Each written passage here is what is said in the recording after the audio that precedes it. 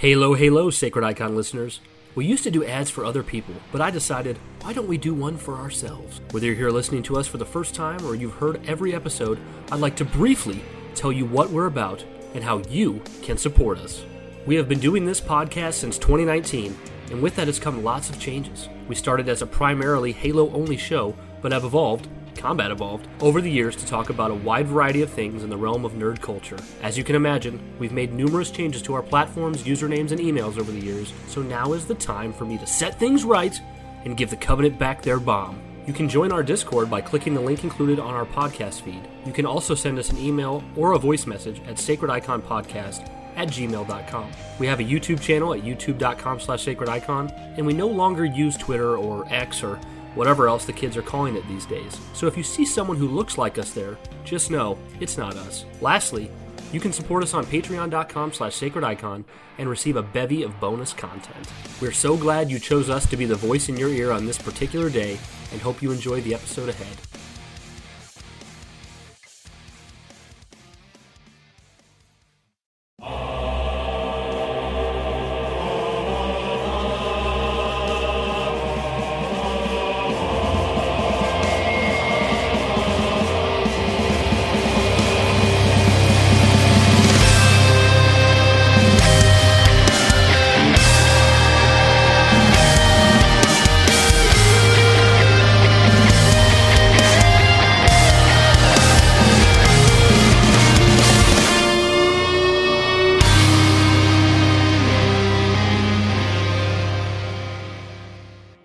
Halo, Halo. And come on down, don't you know this isn't our first rodeo. We're here to talk some Halo on the one and only Sacred Icon Halo Show. Oh, and we're back. That's country. Amazing. Was that good? You said you couldn't do country. That is country. I lied because I'm actually really good at country singing, but I don't like country music that much. So that was Who's that other guy talking, Josh? Right now? Ladies and gentlemen, Ian of Halo Canon has joined us. I'm Jovial Jockey. Where? That's Brian, and there he is right over there. How you doing, Ian? I'm doing pretty good. How are you guys doing? Great, man. Doing great. I can't. It's like to make you feel like you're walking on the red carpet here. It's like we have Halo Canon on our podcast. What the heck? That's right, man. We weren't even around a year ago. Yeah, that's insane, man. And you've been going at this for several years. You were just saying before we started recording, like 8 years. You said? Yeah, technically 8 years. I've been doing it regularly for 7 though. Man, that's awesome though. Straight legend. Have you ever gotten a point where you kind of felt like a significant amount of burnout? I always hear like a lot of YouTubers kind of have that, and they maybe kind of power through. Was ever like what for you has been like the real high point in this time of doing this stuff? Like, was there ever a real significant point where you were just like, it just felt everything was gelling and everything like that? Yeah, Halo 5, like the lead up to Halo 5, absolutely. That's when I did my first, that was the first time I was doing YouTube at the prior to, or at the same time a big name Halo game was coming out, because like Spartan Assault had come out by that point. I still haven't played that. Yeah. I'd recommend it. It's a good way to kill half an hour or something, but okay, that's neither here nor there. Yeah. But yeah, leading up to that, it felt really good. I'd gotten big enough at that point that I was getting like the early review copies and all this cool early access merch, and I also saw this opportunity, like all this new stuff's happening in Halo 5 that I've wanted to happen for years. Let's get these videos out there in this primer series so people will be ready and whatnot, and I can let people know about all this stuff. To this day, it's still probably those are still some of my fondest memories. Is putting all those together. Even though fun story, the night Halo 5 came out, I was going over. It was what I used to do at the time. Right as Halo 5 was coming out back in 2015, I'd moved out of my parents' house for the first time, had my own apartment, but I still went over to their house to record because they had this small little room in the basement. It was perfect, very little echo. So it was perfect for recording. But so I go over there the night Halo 5 is supposed to come out to record a video, and the microphone broke. It had been working minutes before at my apartment, but somehow in the 2-minute drive from my apartment to my parents' house, it broke. And I spent like an hour trying to get it to work. Then I had to drive up to the Best Buy, buy a new one. By that time, it was like 10 at night, and it's like I'm not recording in my parents' house at 10 at night on a Tuesday night for several reasons. I don't remember what I was recording. Those things are such a buzzkill. Yeah. Oof. Luckily, the one I've had since then has not failed me. Has not failed me once. Yeah. But that was a hell of a night. You know, the thing I frequently hear from pretty much everyone, despite people's opinions on Halo 5, pretty much everybody's like, that lead up to Halo 5 was freaking awesome. It absolutely was. One thing that 343 absolutely has on point, or at least has had, since we can't say yet what Infinite's marketing is going to look like and how a certain thing has affected that. I don't want you to get demonetized or something or banned on whatever place you put this, since that word is apparently cursed. But they definitely know how to market. Like Halo 4, there was some issues with the mark. I think they gave too much information away with Halo 4, but they also, like, An Ancient Evil Awakens, that is a hell of a tagline to follow up, finish the fight. And then Halo 5, you had Hunt the Truth. And regardless of your feelings on the final product, the hype levels then reminded me of Halo 3, and in so many ways, like nothing ever. Halo 3 feels like, or just 2007 to 2010. That feels God tier. That was the God tier of video game pre-release hype. And 2015 felt like the first time that we'd ever gotten back to something like that. Yeah, I can actually recall. I don't know if you remember. You remember that one trailer? Either of you guys remember the trailer for Halo 5 where it was Muse was playing in the background? Yep. No one's Knights of Sidonia, right? Oh, yes. And I remember, like, when I saw that trailer, it was done so well. I was so hyped. I remember being at work as an adult, living on my own, and like downloading the song from Muse, listening on repeat, walking around work, just fantasizing about playing Halo 5. And I also had requested a whole week off of work for Halo 5, and everyone I did that too. Yeah, everyone was just giving me so much crap about how immature I was taking off for a game, and I'm like, hey, I earned this time. Like, you guys go fishing, I'm Halo 5, and I was just so stoked. I mean, the marketing was just, and I was listening to the Hunt the Truth podcast and everything. Oh my god, incredible. Yeah, for me that was big too. But I was going to ask you, Ian, because you've been part of the community for far much longer than we have. Was that a pretty cool time? Like I'd say like 2014, prior to like MCC releasing up until Halo 5, was that like a really huge time, compared to like, I guess, prior to like around the Halo 4 time? Do you feel like it was a kind of a significant time of news? Because we also had like Halo Nightfall and all that kind of stuff. Yeah, there was so much going on in that period. It was, in a lot of ways, it felt like Halo was, I guess you could kind of, like, back in the Halo 3 days, somebody, and for the life of me, I wish I could remember who made this comparison.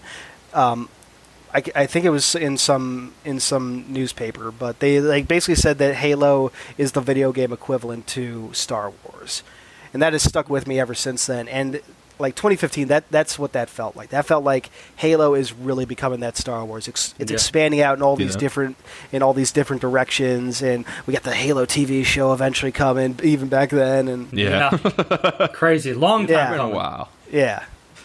So, I agree. I mean, it's hard. None of us here can say that we're completely separated from bias, but to me, in the video game industry, when I think of like deep, sprawling lore, sci-fi adventure, like on the comparison of Star Wars, I don't feel like anything touches it but Halo. Yeah. And that's not to say it's objectively the best game or best series. Oh, no, yeah.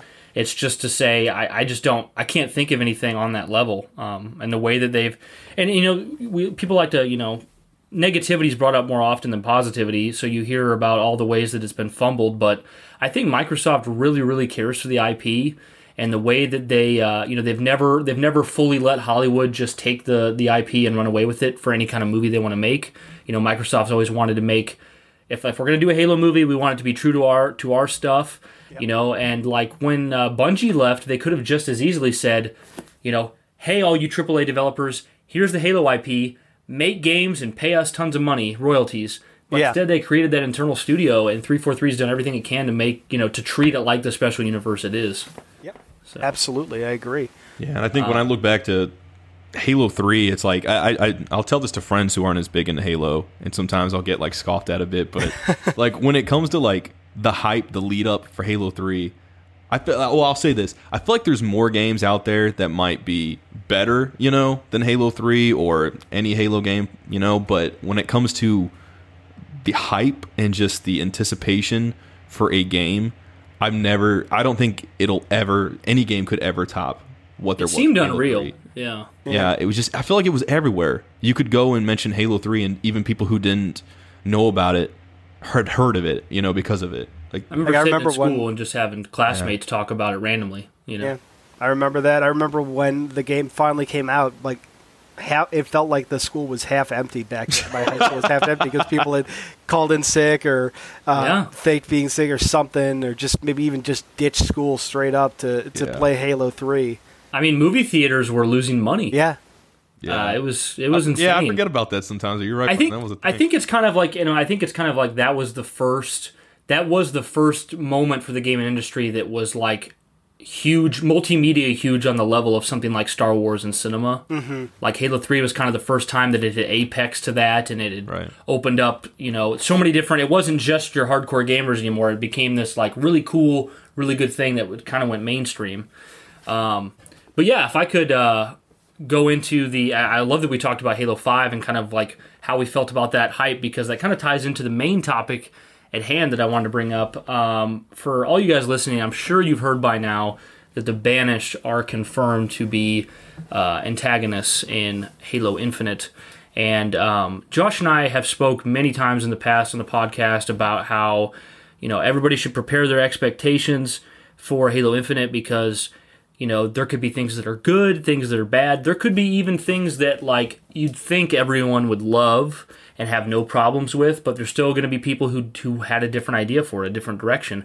And that's okay, and that's just as valid, even if you are in the minority. I know a lot of times people say minority, they say minority like it means your opinion's discounted, but it's not. And to preface, I know that Ian does enjoy The Banished, and I'm going to let him speak here in a moment, but basically when that came out, and correct me if I'm misrepresenting you at all, Ian, you were kind of expressing that while The Banished are cool and like you could potentially like seeing them in Infinite, you're really worried that the storyline that Halo 5 was setting up with the Created and Cortana might just get swept under the rug or forgotten. Is that right? That's a much more polite way to put how I initially reacted, absolutely. That's certainly what I said. It's kind of funny because I think it might have been almost exactly a week before that teaser came out. I put out this video called "How Infinite Should Handle Its Enemies," which was essentially born from the same concern, because at that point we'd seen all these leaks. By this point, they've been officially shown off by Mega Bloks, but all these leaks of Halo Infinite sets, a lot of which featured what looked like Banished, and there were even, I think there was like a couple leaked catalog listings that had the Banished Skiff specifically and the Banished Banshee, if memory serves. Yeah. But so yeah, I was concerned, why is it all that we're seeing the Banished, and then the teaser comes out, and I'll say that my feelings have not changed. Mm-hmm. The way I express them, as you said, you were talking about this before we started recording. One of the things you guys like to do is, even when you get negative, you want to be constructive, and that's something that I have tried to do. At the very least, on my YouTube channel, that's what I try to do. Is even if I'm going to get negative, it's like, well, here's a constructive alternative or something like that. Try to give some kind of alternate idea or some feedback beyond "this sucks." But on Twitter, at times, more often than I would like, my response will be to certain announcements, "This sucks." It's hard not to be impulsive when you're passionate about something, and Twitter's so easy to. I find myself all the time on Sacred Icon Halo, like trying to typing something out and being like, no, like you didn't think this through. That's not really a positive spin. That's happened so many times where I'll type, and that's actually I find that to be very therapeutic. Sometimes is I'll type out a response or a tweet of some kind, and then I'll be like, okay, that felt good to get it out. Delete. Yeah. And then other times I tweet, man, sometimes I just want to mute the word Halo. Yeah. Like even though you didn't like hit enter or send or whatever, it's that time the I fact did. that it was That out time I there. did. Oh, okay. That time I did hit enter. I did. Did you earlier see his June. post? Did you see his post about when the Banished were released, Josh? I don't think I have. I'm gonna check that while you guys are talking real quick. I'm gonna see. Yeah, well, yeah, but basically, I said I was concerned. I had all these concerns about preserving narrative integrity. Well, there it goes down the drain. yeah, which I think, and before, because I want to let you run away with this, Ian, and tell us what kind of direction you would have liked to see. But I think there's a conversation to be had about when it comes to telling a story and a narrative. I think even if, let's say, you're somebody who absolutely hates the direction they were taking 5 story, I know there's a lot of people in that camp. I think there's something to be said about when you set up a narrative, even if it's not well received, you want to have the integrity to finish it out, to show that you at least had a little bit of belief in your own story to carry it out despite the backlash. So I think there's some integrity there in finishing it, but then there's a whole other conversation of this is a game, this is a product, they need to make money, they need to sell, they need to please fans, and would continuing that narrative in a typical way do that. But anyways, Ian, let you take it away. What did you kind of want to see, and what do you want them to touch on with that arc in Infinite? That's honestly a really good question because I've said this. I was not satisfied with the way Halo 5 played out. I don't dislike the idea of the created as much as some parts of the community do. Like a lot of people compare it to Terminator and Skynet, and honestly, like in my own mind, not to go too far off on the tangent here, like the created doesn't feel very much like a traditional AI uprising to me, and I think like it's not we want to wipe out humanity. It's we want to embed that's not a word, but you know what I mean. Like they want to police it to be better, right? Yeah, it's like improve it through fascism essentially, or a dictatorship might be the better word in that case. I don't know exactly how I would have liked to see the created storyline play out. And to be clear, I think you said this on record already. If not, I'll just say it here. We don't know for sure that the created aren't going to be in Infinite. It's if 343's marketing strategy right now is to get people hyped up with the Banished, and then kind of have, as some people have suggested, actually in response to my own tweet, to my reaction back on a week and a half ago. If their plan is to kind of have the creative play the part of the Flood, where it's like you don't know that this is coming, but there actually are going to be in there. That's cool. That would they make some kind of surprise show up later or after the story has started in some manner. You'd also kind of make a Promethean Halo 4 comparison had we not known that the Prometheans were going to be a thing. Man, if you were to go into Halo 4 blind with no knowledge, like just straight from 3 to 4 with no knowledge of what happens in Halo 4 or any of the marketing, the Prometheans would be this huge what moment for you. That's true. Yeah, they really advertise them a lot. Yeah. Yeah. I gotta it's kind of unfortunate. ask you real quick, how would you feel if they end up doing something like that kind of mirrors the Combat Evolved sort of twist, like the people were suggesting? How would that make you feel? It with anything, it depends on how exactly they do it. But in theory, I wouldn't mind that idea. If you're fighting the Banished early on, and maybe there's there have been hints in like some of these Mega Block sets, like you have things called Grunt Conscript and Jackal Freebooter and Elite Mercenary. Maybe it's not pure Banished. Banished is maybe one faction that they're fighting, and then there are these freelance former Covenant species running around too. But you're fighting them, and then all of a sudden, Cortana and the Guardians show up, and everything changes. Yeah. Yeah. That would be a good idea. The main thing that I'm concerned about is just I want to see the created storyline finished. I want it to be given a proper ending in the game. I don't want this is the comparison I've made recently. I don't want another Janus Key incident where it's shoved into the expanded universe and resolved off there, and especially in some unceremonious way like the Janus Key storyline was was done. That was done real dirty. Yeah, I think that's a really good point, Ian, because, and I've told Josh about this because he wasn't as heavily involved in the Halo community when Halo 4 came out as I was.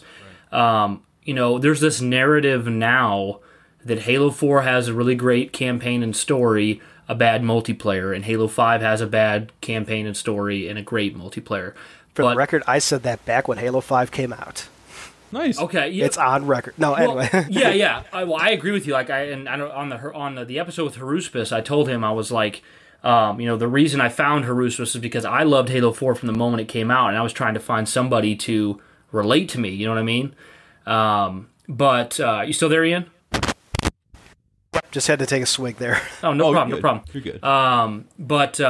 So the thing I tell Josh is, because he didn't really notice this, is that when Halo 4 came out, people hated the story. People hated the campaign. I mean, that was certainly the prominent narrative at the time. Yeah, it was all over the place about how stupid the story was, how characters didn't act right, how people hated the didact, blah blah blah blah blah. So nowadays, when people like look back on it and say, "Oh, it was so good," I can't imagine that there's not that people at 343 shaking their heads, going, "You know what? We had something really good with Halo 4, but." We got so much negative feedback. We altered course. We changed because, like you said, Ian, with the Janus Key and Spartan Ops and everything else, they were definitely leading in one direction. But I think all the backlash to Halo 4 made them go in a different direction with 5, and now we're in the same situation again, where eventually, where 5 has a story that people are complaining about, and everyone's saying we didn't like that. Gloss over it. Go into the Banish. Let's do something else. We hate that. And Spartan Locke. Yeah, kill Spartan Locke. We don't like him, And it's like, that's exactly what happened with Halo 4. And now we look back on Halo 4 and we're like, man, they had a lot of good setup there, like a lot of potential to really make something special out of what was a trilogy at the time. So, what do you think about that, Ian? Oh, go ahead. Or go, Josh, anybody. You're all up. Josh, you want to say your... Oh, I was just going to say that... it's weird listening to you guys as someone who's not put in as much time getting to know some of the lore as you guys have. Like, it's weird because when I look at Halo 4 to Halo 5, I feel like story-wise, it was very much a good continuation. I didn't feel like they really cut stuff out unless you think of like Spartan Ops or something. But when I read Escalation just recently and all that stuff about the Janus Key and whatnot, and like, yeah, there is some stuff that it seems like there was a little bit of pullback on. But like, if you just play the games, you don't kind of seek out the expanded universe, I guess, if you will. You don't really notice that stuff. But I guess that was a thing, wasn't it? Yeah, like I've said before, at least in some online conversations. I don't know if I've ever said this in a video or not, but like Halo 5, if you played Spartan Ops, kind of doesn't make there's a huge gap in there that doesn't make sense. But if you go straight from Halo 4 right into Halo 5, and especially if you were to skip the first level, I think, of Halo 5, I think you'd probably be better off than somebody who had played all through Spartan Ops. I agree with that. And hypothetically didn't read Escalation, which I think of the crowd that played Spartan Ops and went to Halo 5, I think the majority probably didn't read those comics. So. Yeah, I didn't at the time, so yeah. Yeah, so it's like if you had played Spartan Ops, it's like, wait a minute, where's the Janus Key? Why is Halsey all nice now? And Jesus, what did they just do to Jewel? And then if you go straight from Halo 4 to Halo 5, you might have a few of those questions, but they drop Jewel and Dama so quickly, that once you can kind of just gloss that over, go right to the second level, and it's like, oh, okay, so now I'm back to the narrative, whatever. Yeah, if they hypothetically Janus Key, what? Yeah, right. If they hypothetically do something like that, I mean, we kind of touched on it earlier, but if they do something like that for Halo Infinite, regarding all this stuff that 5 kind of left us wondering about, like, is that gonna, if they kind of follow a similar route to what they did with Jewel, is that really gonna like bother you as a fan? Do you want like a whole story kind of like really touching upon this and expanding upon this, or would you be fine if it's kind of like something that maybe halfway is kind of like, they wash their hands clean of? How are you gonna feel about that stuff? My main thing is I want the created storyline to be resolved in game, and hopefully in a way that's satisfying and flows naturally into whatever they're trying to set up with Infinite. Because to be clear, at least in my experience, I think a lot of people have missed this. When Infinite was announced, 343, I can't remember exactly where. I need to find this quote again someday. But they said that Halo Infinite is the start of the next 10 years of Halo, if memory serves. Yeah. But it's the start. It's the start of a new saga. So it's not the end of the Reclaimer trilogy or the Reclaimer saga. Sorry, as some people might think. It's the start. It's the start of a new chapter of Halo. So they were like, he basically said we had these growing pains with Halo 4 and 5, and then Halo Infinite is kind of like, okay, I think we figured it out, and now let's start our new narrative arc. So if we can wrap up the created in a satisfying way that leads into what is happening now, or whatever they're setting up, planning to do, that I think that would be my bare minimum hope. Yeah. Okay, so I have it's on topic, but it's kind of a sub off topic. I'm just going to ask you this question so I can kind of segue into more. What are your thoughts, and maybe you've expressed this in a video already that you could definitely point us to watch. What are your thoughts on the hidden Cortana audio clip from the trailer and how that plays into the created story, in your opinion? What do you think that is? That's a good question, because that's something I kind of talk about this. For one thing, I did actually talk about the hidden Cortana audio back when it came out. I couldn't tell you the name of the video right now. I'm sure if you look up Halo Canon hidden Cortana audio, it might, or maybe we Cortana could tag audio, it to the podcast after this. Yeah. But my thoughts on that are definitely out there. But I also talk about it in my breakdown of the banished teaser recently. Cortana is obviously in the game in some capacity, in a central capacity. We almost. I think that's seems that without way. Saying, yeah. Safe assumption. Yeah. But her presence doesn't necessarily mean the created are there. Like, maybe the created somehow gets resolved off screen. Like, some people have actually said that it might be resolved in the upcoming book Shadows of Reach. I don't think that's going to happen. You want to talk about relegating stuff to books. I think 343 has been pretty adamant about keeping certain things in, their swim lanes. Books relate to books and games relate to games, kind of stuff, with less crossover than they originally had hoped or talked about doing. So I don't think that's necessarily going to happen.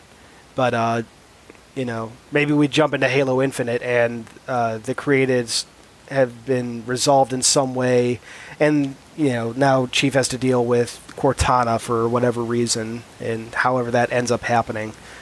So I kind of tell me what you think of this idea, Ian. I kind of had this idea that maybe, and I know some of this other people have already touched on. I'm kind of taking their ideas and adapting it.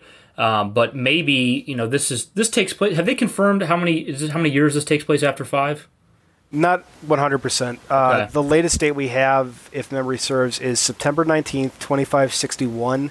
So just under 3 years after Halo 5, and that comes from the HUD boot up sequence from last year's trailer. Yeah. Oh, yeah. So that was like the last date that Halsey modified John's BIOS for Mjolnir.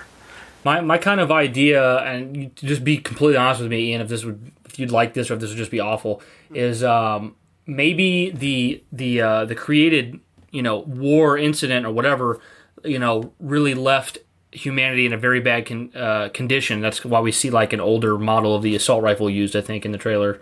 Yeah, seemingly. And maybe the humanity's kind of run down, and maybe Cortana's guardians are still out there policing the galaxy, and something to do with that is why we're at this broken Zeta Halo. And, like you said earlier, maybe the Banished are a primary faction that we fight, but maybe in the background there's a very real presence of the created still being this overlord type threat. And that could be, maybe it wouldn't be as front and center as much as like fighting them in combat, but the world would definitely speak of how it's a big deal. Is that something you could see happening, or that doesn't really work for you? I could see that happening, and I could get behind that, at least in theory. Just, not to sound like a broken record, I don't know how many times I've actually said this. I think it's only been once, but whatever. Sorry, I rambled. No, you're good. Go for it. It all depends on how things are handled. Yeah. The way you present it, at least, that actually sounds intriguing, and it kind of sparks in me this idea, like, oh, that'd be a cool way to kind of reintroduce the created, because you could have them doing all this stuff in the background and slowly become more of a central threat, at least as far as the player is concerned. Mm-hmm. I want to ask. One second, Josh. You go for it, man. One thing I think that we're probably not being as fair on is if I know that Halo 5's narrative was a bit lackluster for many of us, but the whole created thing kind of came to fruition and cropped up in the last, hour of the game or less of Halo 5. Like it really something like that, yeah. It really kind of coalesced right there at the end, and then it cut. And then due to the backlash, we haven't had a ton of material talking about the created. So despite how many say, it was a Sci-Fi Channel idea, it was like sci-fi, or like you said, Skynet from Terminator. Yeah. We didn't really ever give 343 a chance past that ending of 5 to prove that they could do something interesting with that. Yeah. And I recall many people at 343. I think it was Frank O'Connor. I remember saying it the most. He was saying once you play Halo 5. The universe of Halo is going to be different from now on. Like, as you know it will not be the same from what happens in Halo 5. And that's kind of what they showed at the end of 5 is like, boom, things are changing, things are different, game ends. And I think, the intention was everyone's going to go, whoa, I can't wait to play the next one. But instead it was they wanted that Halo 2 moment. Yeah, but instead it was much of a, I was disappointed and I hate this. The opposite of the Halo 2 moment. Yeah, but we didn't really give them. It wasn't even the Halo 2 throw my controller at the screen moment. Yeah. It was a what? It was instead of finishing this fight, it was took you long enough. Didn't quite resonate the same. But like I'm saying, I think just talking to you, Ian, you've kind of opened my mind more to the idea of the created having their storyline more touched on. Because I think, and Josh, tell me if I'm not representing you properly, but I'm pretty sure in earlier episodes we kind of agreed, and you kind of said like, let's just kind of wrap the created thing up quickly so we can move on to something better. I think we've said that in prior episodes. Yeah, and it's not so much that I think Josh and I have made it clear that we're not like sticklers that we have to have it our way. We know this game is made for a lot of people. It's not made for us, so we are very open-minded. But I think if it was done right, we could be happy with it continuing. And I think there is something to be said that if they just go banish of the threat and created's over with, that's going to be kind of a sore thumb in the lore. Yeah, I was going to say, that's something I think just listening to both of you two talk, it makes me realize I'm a bit wrong in a sense for thinking that, because it's like, I mean, don't get me wrong, part of me does kind of want that, but the other part of me says, like, look what happened with Julam Dama, and I don't think anyone really liked how that happened. You had him be built up so much in Spartan Ops, and you had him in Escalation and all this stuff, and you think he's going to be... Go ahead.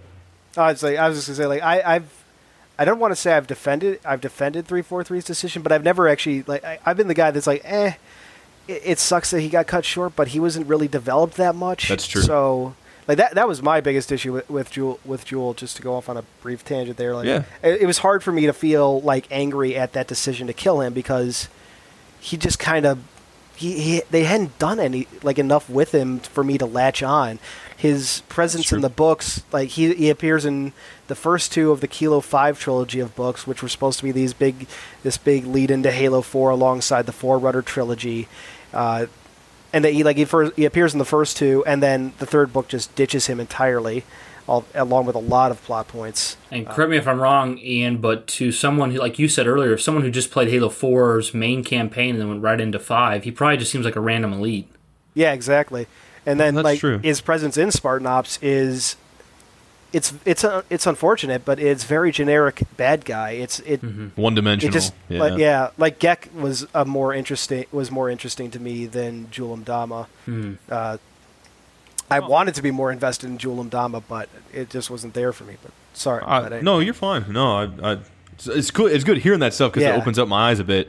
Because I think like I said, there's the part of me that kind of wants some of that stuff from Halo 5 and whatnot to be wrapped up early in Infinite so it can kind of tell its own story. But the other part of me thinks, you know what, I could very much see myself getting a year or 2 past Halo Infinite being out and saying, wow, they just kind of... They built all that up in Halo 5 and then just to get rid of it. I could see myself complaining about the very thing I wanted. You think about it, Josh, and how many different episodes of the podcast have we brought up Star Wars and said, hey, look... the Star Wars fan base at large said we hate the prequels. do everything opposite, and then Disney does the sequels, and now you see nothing but praise for the prequels. So it's just... At least they had a vision. Yeah, so it's just like... That's the tagline. That's the thing with Halo now. It's like, yeah, maybe it seems like right now, like The Force Awakens, when that came out, everyone was like, more or less, everyone was like, woo, Star Wars is back, this is awesome. If Halo Infinite just kind of does like a retelling, soft telling of like Combat Evolved all over again, and it kind of glosses over the created, a lot of people are going to go, man, Halo's back, this is fun, this is traditional, I'm nostalgic, I love this. But then, as time goes on, just like with Force Awakens and the rest of the sequel trilogy, people go, this isn't really that interesting of an idea. And just like the prequels, people look back at Halo 4 and 5 and say, man, 343 really had a lot of ambitious ideas there. I was going to say, I think that's a problem with everything, is when you have those expectations and that hype, and you get it, and initially, I think for most people, with something they've been looking forward to, it's usually fun. And then it's the after experience where you start to realize, like after you've let it gel in your mind a bit and sift and process, that you're like, I didn't like this or I didn't like that. That at least happened with Star Wars, whether it was the prequels or the sequels. You saw people at first that were like, these are awesome, and then it was after where this discourse started to like foster on the internet of this, like Jar Jar's terrible, or this is a recycle of A New Hope and stuff like that. And I think, it sounds like Halo 4 was a little bit different. Like Brian said, I wasn't there before, but I just think it's funny now because I see people who are literally like, I hate Rose Tico, Jar Jar's the best.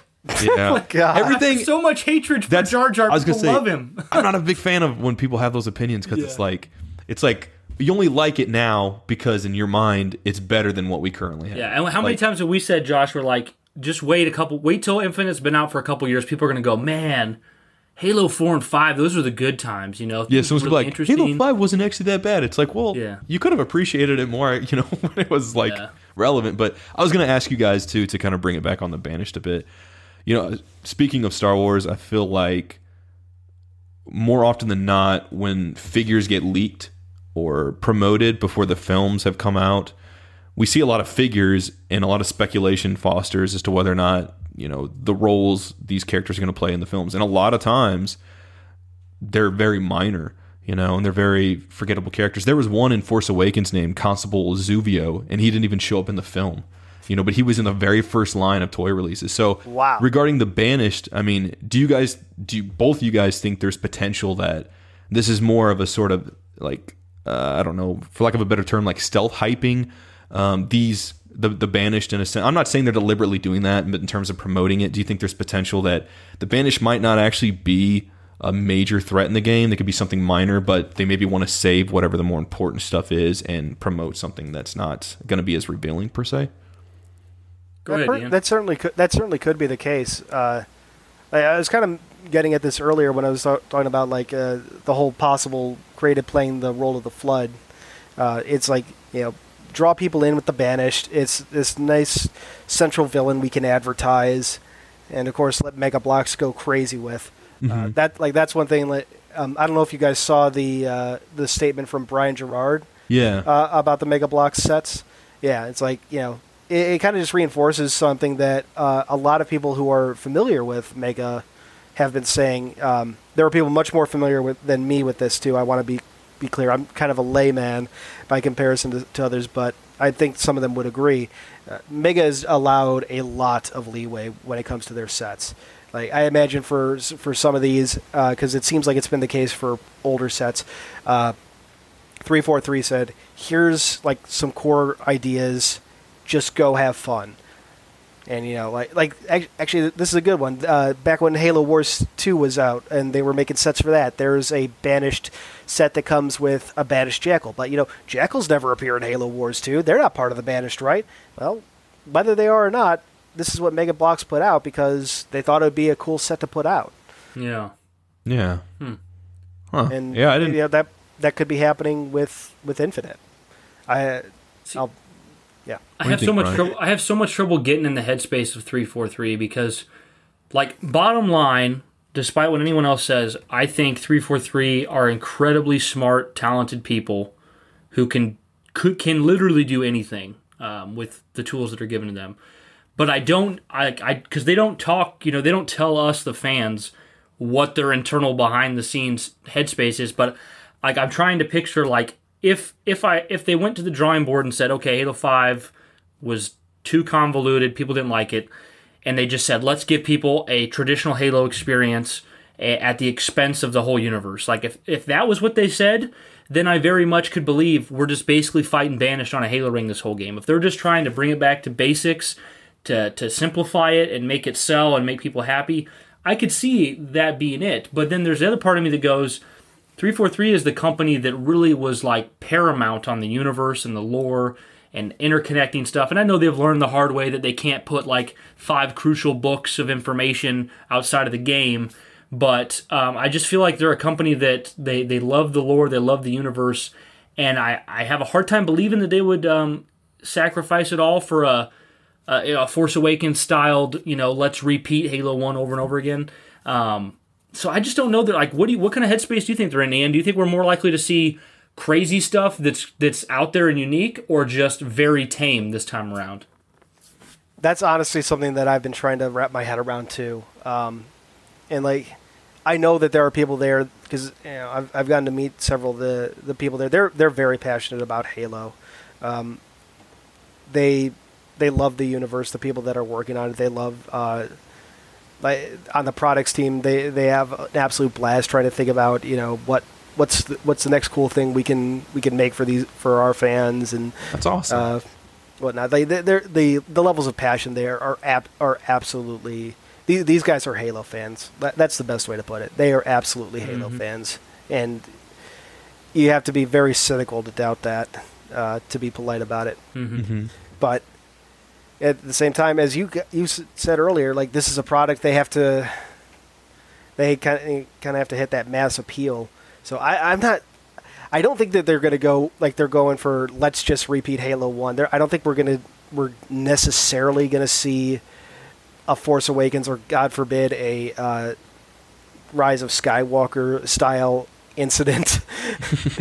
The dead speak.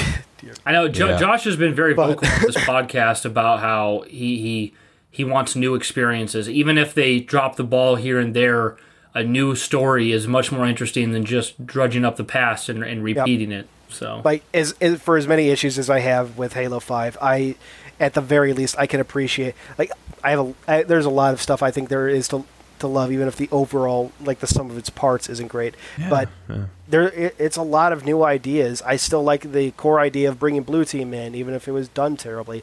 I honestly like Osiris, even though I think what would they call Fire Team Majestic with Gabriel Thorne from Spartan Ops should have played that role. And I think bringing in Guardians was a great concept, even if they have a stupid face for some reason. I think the Guardians look awesome, except their faces. Yeah, like the end of Halo Wars 2, the after credits ending when Anders' ring is pulled out of slip space and she sees just the silhouette of the Guardian with its lights up. That is the one time that Guardians have felt threatening, and I love it. Yeah, and it's because you can't see their stupid face.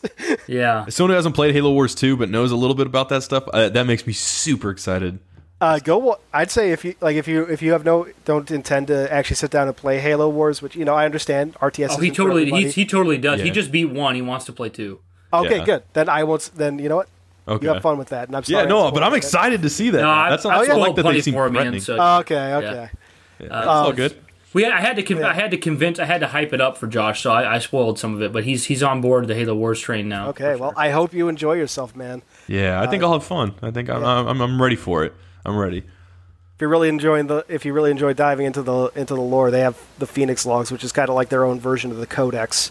So yes, I saw somebody talking about that recently, and I was like, I really want to read that, see that stuff. There's a lot of really cool stuff. Okay. If you want to be a pleb and not search for them in game, you can always read it on Halopedia. But I'm excited to experience it because I just playing the first one after all this time. It was like I feel like I was missing out on this core part of Halo, even though I know it's a side story, right? But yeah. Halo Wars 2 had so much hype behind it, and I hear so many positive things about the art direction, and I want to experience that. I'm ready to experience that going for people that did not like what 343 did to the art direction of Halo. Thank you, by the way, for saying that. It was very much a breath of fresh air is probably the best way to put it.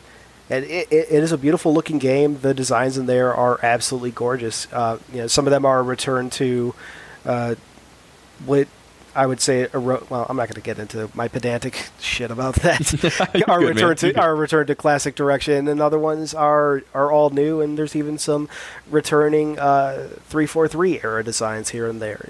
It's a beautiful mix in a lot of ways. Which seems to be carried forward for Infinite, doesn't it? Is that in 4K HDR?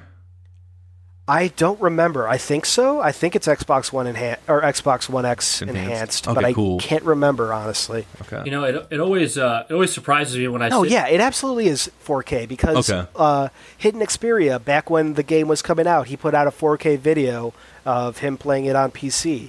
Okay. So if it's not on 4K in Xbox One, I'd be surprised. Yeah, it should be on the Xbox One X for sure. Yeah, for sure. But yeah, it always surprises me when I really sit and think about Halo 5. I'm like, that game is so polished and so bug free, and it has a great multiplayer suite, and it's just like the cutscenes are beautiful. And I just think it's such a high quality, well put together game that, and I know this isn't a new take because I know plenty of people said this before, but it's like if it didn't have the Halo name associated to it, how many people would have liked, like if that was a new IP with a similar story and just not Halo, how many people would have been really impressed with that game? Yeah, they probably would have. Yeah, it's really well done. I've even heard like some of Halo 4's most ardent haters say like, "Oh, Halo 4 is a good game. It just shouldn't have. It's just not a good Halo game." Mm-hmm. Yeah, that's definitely fair. I mean, go ahead.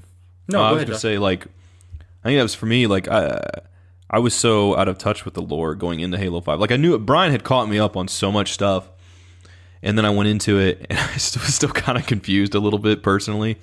But then I went into the multiplayer and I loved it. And the thing I've always personally, I bring up the multiplayer a lot because for me that kind of like helps enhance the Halo experience. Like I got into Halo because of the story, but the multiplayer, I love the maps and sort of the little bios you sometimes see on them because they make it feel like this is a part of a world. It's not segregated from the story or the world's in there. It's actually part of it. Don't worry, Ian. Despite him being a multiplayer guy, it's me talking about the lore that brought him back. So the lore definitely matters to Josh. Yes. No. I'll tell you, if you like those map descriptions, you'll love Halo Wars 2 because each multiplayer map has a Phoenix log, which essentially has like a whole like couple paragraphs of backstory, which I would love to see that like carried forward to Halo. Hell yeah, man! Give each awesome. map like they kind of did that with Halo 5 for if you've ever seen the cannon fodder articles that Jeff Easterling puts out. Love Jeff. Yeah. So like for some pre-Halo 5 stuff he did, and even they've done this for some other maps like here and there. They'll have like an extra paragraph or two of actual backstory, but I'd love to see that. Like I'd love to see that in general go forward. You need to 100% that game, Josh. Yeah, I know. But no, but what I was going to say is that I like you mentioned earlier, Brian, just regarding some of this stuff. Like I do like original stories. I feel like we're kind of missing some of that nowadays. There's so many sequels because that's what sells and people want. It's the safety of knowing this what you already love is going to be continued and stuff like that. So, but I like the risks. But I also do like that stuff too. So for me personally, like disregarding the multiplayer stuff, like when it comes to the story, I feel like you make a good compelling argument, I think, of as to why that stuff should continue. Like, the general reception, I think, was that Halo 5, let's do away with that story as quickly as possible. But like, there's justifiable reason that deserves its chance to be told and to be seen through. And that's definitely changed my perspective a bit. I mean, where were you ever? Yo, go ahead. Yeah, like I don't know if I said this or so I make it clear. Like my whole thing with wanting the created to show up isn't necessarily whether I liked the idea or not. It's just needs and to I be hope finished. that I don't want to say this I don't want to sound elitist when I say this, but I kind of did that to myself when I talked about it on Twitter. Mm-hmm. God forbid I value narrative integrity, I told somebody who responded to me. Not the best way to... Hey, we all get passionate, man. I understand. Yeah. Passionate's a polite way to put it. But yeah, that's what I want. I want to see, regardless of whether or not I like it, I want to see the potential come out from this idea. I want to see what can be done with it, and most importantly, I don't want the a car to suddenly take a 180. I don't want to get whiplash. Yeah, that's true. That makes sense. And the thing I guess we haven't touched on yet, I was going to ask you too, that goes with that is what are your thoughts for what you'd like to see done with primarily the character Locke, but also the rest of Team Osiris? Like, what's an idea of how you might want to see them implemented in Infinite? Well, there's actually been a lot of talk in the community about like post Infinite's release, the idea of campaign DLC finally coming to a Halo shooter. Mm-hmm. They actually finally did that for the first time with Halo Wars 2, to circle back to that briefly. Yeah. It was great. I loved it. I don't know how popular Awakening the Nightmare was, but I liked it a lot too. Yeah, I loved it, and it was just really cool to suddenly see this cool extra side story. And I'd love to see that with Infinite. And that I think would be a good thing to do with Blue Team, with Osiris. Yes. Bring Majestic back, because I love that. God, like I love Thorn. Thorn is so fascinating in the Spartan Ops cutscenes, like him questioning Halsey, and talking about the true, kind of like sort of investigating the Spartan 4 program, the Spartan 2 program and its origins, and actually like. In the Halo 4 limited edition, the canon context for that is it's Spartan Thorn's briefing packet, and he's got all these notes about the secrets of the Master Chief and the Spartan 2 program, and he wants to, there was all this setup going on that I wish could have been. They were really invested in him. Yeah, yeah, and I thought it would have been really cool. Oops. Yeah. Yeah, it's crazy when you look at that. You look at that, the art of Halo 5, and you see that he was there originally. It's just like a what could have been type thing, Yeah. Kind of blew my mind the first time I heard about that. I was like, I love Buck, but like he kind of took the spot of that. I think I said this before, but I didn't. If I could go back, I'd probably switch Buck out and say, bring him in a different time. It's like having your cake and eating it too. Like, we want the Buck experience, but it's like this area was designed for Thorn and Thorn's characters. But I feel like the Buck we even got in that game, like I still feel he's like, credits to 343 for still making that Buck. For me personally, still feel like the Bungie Buck. You know what I mean? Like there wasn't a disconnect for me aside from him being a Spartan this time, but like. There wasn't enough for him going on that really necessitated, I guess, his presence. Yeah. So I definitely would have liked to have seen more of Thorn, because for me, I didn't get to enjoy Thorn as much. I didn't really dig it as much because just Spartan Ops didn't really do it as much for me. I was like really interested to see where the story went, but you're right, like there's not a lot of carryover there in some ways. So I definitely get that. It would have been cool to see Thorn. Really would have. I'd love to see him in Infinite. Yeah. Plus, Majestic. I would like to see Majestic more because it's got a Scot woman in there, a Scottish woman in there, and I always love the Scottish. Oh, nice. Cool, yeah. Very nice. Yeah, there really is great accents. Yes, they do. There's a lot out there, little threads and characters that 343's put out there over the years that really never got capitalized on. That you talk about it more. But I think another great opportunity for campaign DLC. Yeah, I've always wanted Halo campaign DLC, and I kind of thought back when Halo 4 came out, I thought, new studio, this might really happen, and it didn't. Yeah. Our Spartan Ops Season 2 was something I thought might have happened as well. Yep. But there were ideas around Halo 5 as well. Actually, that reminds me, I don't know if you ever saw this. There was this 4chan leak like right after Halo 5, or back in 2016, maybe sometime after Halo 5 came out. So 4chan, take it with a huge grain of salt. Yeah. But there's stuff that lines up about it that makes it at least somewhat suspect. But one of the cool ideas that this supposed leaker said was, Halo 5 was going to be like the first, and there was going to be a series of campaigns. Like it was going to be like Halo 5 Guardians, and then Halo 5 something else, and Halo 5 something else like that. And the second one was when they were going to bring the Didact back, and then there was some third part or some shit. It was possible. I mean, I think there's been a lot of changing course at 343 since they started. Correcting, yeah. But I think we're all on the same page. We don't want the characters from 5 to just be killed off, right? No. Yeah. No, I think I love the idea of campaign DLC because it's a nice. If you wanna at least still tell the same story, but say simplify it a little bit, and tell something like have a focus on Chief again and stuff like that. And don't try to divide it or anything like that. you can still do that, but then maybe have some DLC to focus on other characters. Like someone like me, I really loved Spartan Ray. Like we didn't get her much in Escalation, but I actually really liked her character, and I wanted to see more of her. And like if she would show up in something like that, where you don't have those characters kind of maybe getting in the way of some more of the important stuff, but they still have a story to be told, I think that'd be cool to experience in a game. That's another reason I want Majestic back, because Nia Ray was probably one of my favorite parts of Halo Escalation. Yeah. Yeah, I totally get that. Totally get that. I'd love if they did something like that. It's crazy though to think like we're talking about all these different characters and things we would like to see to come to the game, and what's so sad is you have this vast, I assume, majority of people who might potentially pick up Infinite who they don't look at any of this, they don't care about any of this. To them it's like, I played Halo 3, I played Halo 4, I skipped the Spartan Ops, I played 5, didn't like it. It's got to be so hard to balance. Like there's a significant chunk of your community that loves this side stuff and this deep lore, but then there's a bigger chunk that's just like, give me the pew pew, Yeah.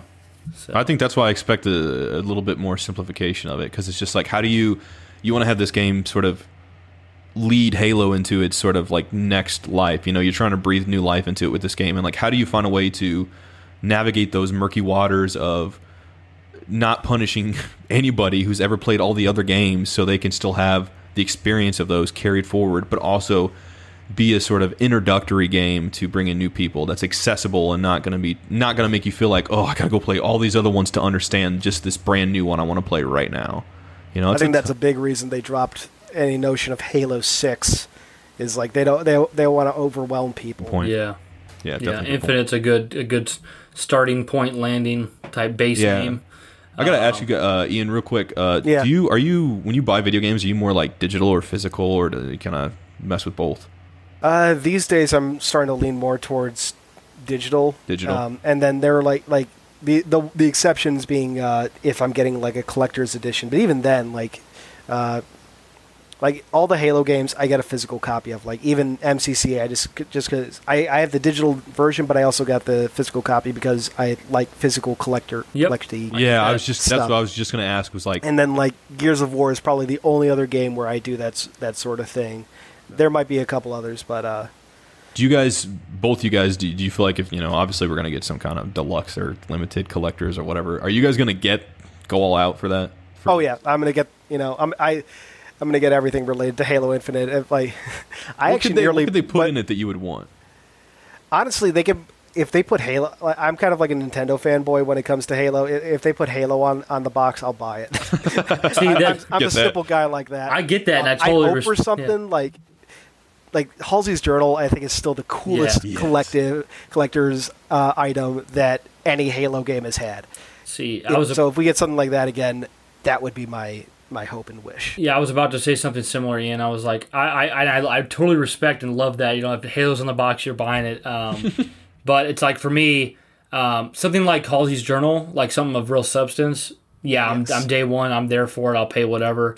Something like the Locke and Chief statue, it doesn't particularly do much for me. And that's not to hate on Halo 5. Even this is crazy, but even like statues just don't do too much for me personally. Just so like, I feel like even busts the Noble have been a thing team, for a long time now. Yeah. Like, I loved the Master Chief helmet for Halo 3, but like, that was dope. Kind of like, if it's a helmet, I'm buying it. 300. Right, and I want that, but that's what I'm saying. Like, I get where you guys come from too, because it's something a little more concrete that's more like universe related. It feels like an actual piece of the story, and you're holding it in your hand, something concrete.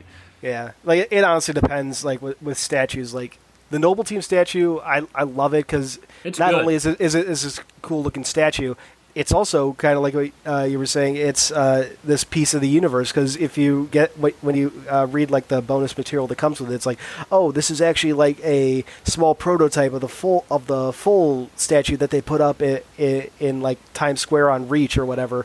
They actually named like a city in Square. Yeah, so it's like it's also an in-universe artifact too. Mm-hmm. And like the boxing for the Halo Reach Legendary Edition is also this. It's actually supposed to be a set of the boots from Halo, of the Marine boots from Halo 2. So like there's all this lore around every aspect of that packaging. That's and I badass. love it. I like that. That's the coolest thing.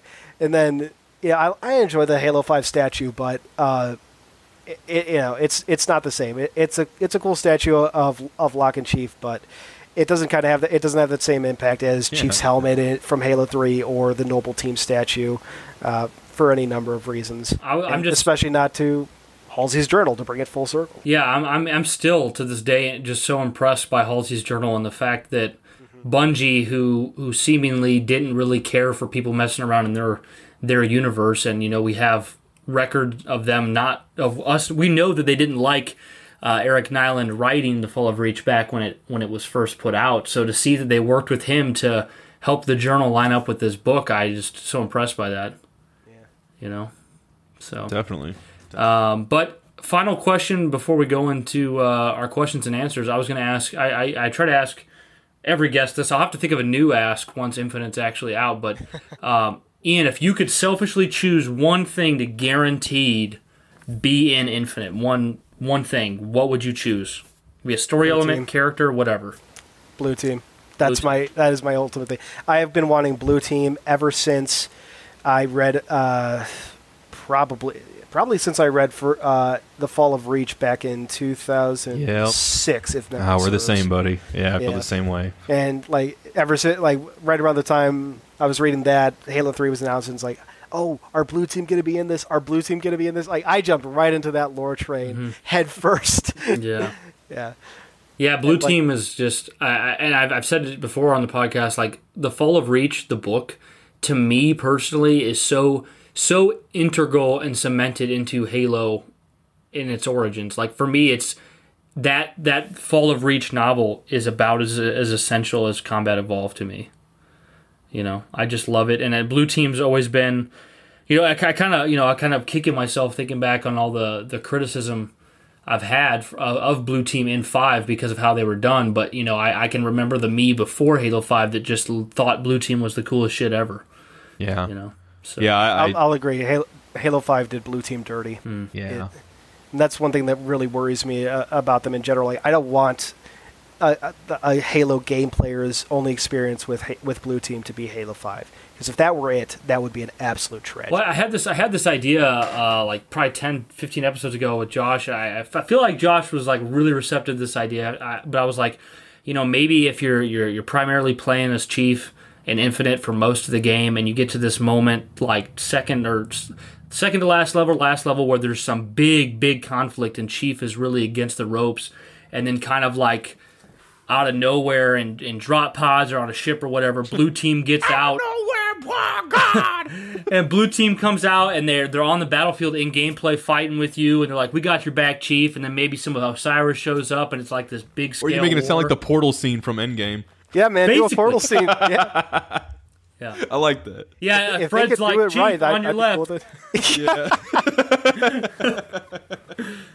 No, he'll say, "It took you long enough." Yeah. That'll be his introductory quote. Oh, jeez. And then he'll look right at the camera and kind of wink. Yeah. Yep. Oh, man.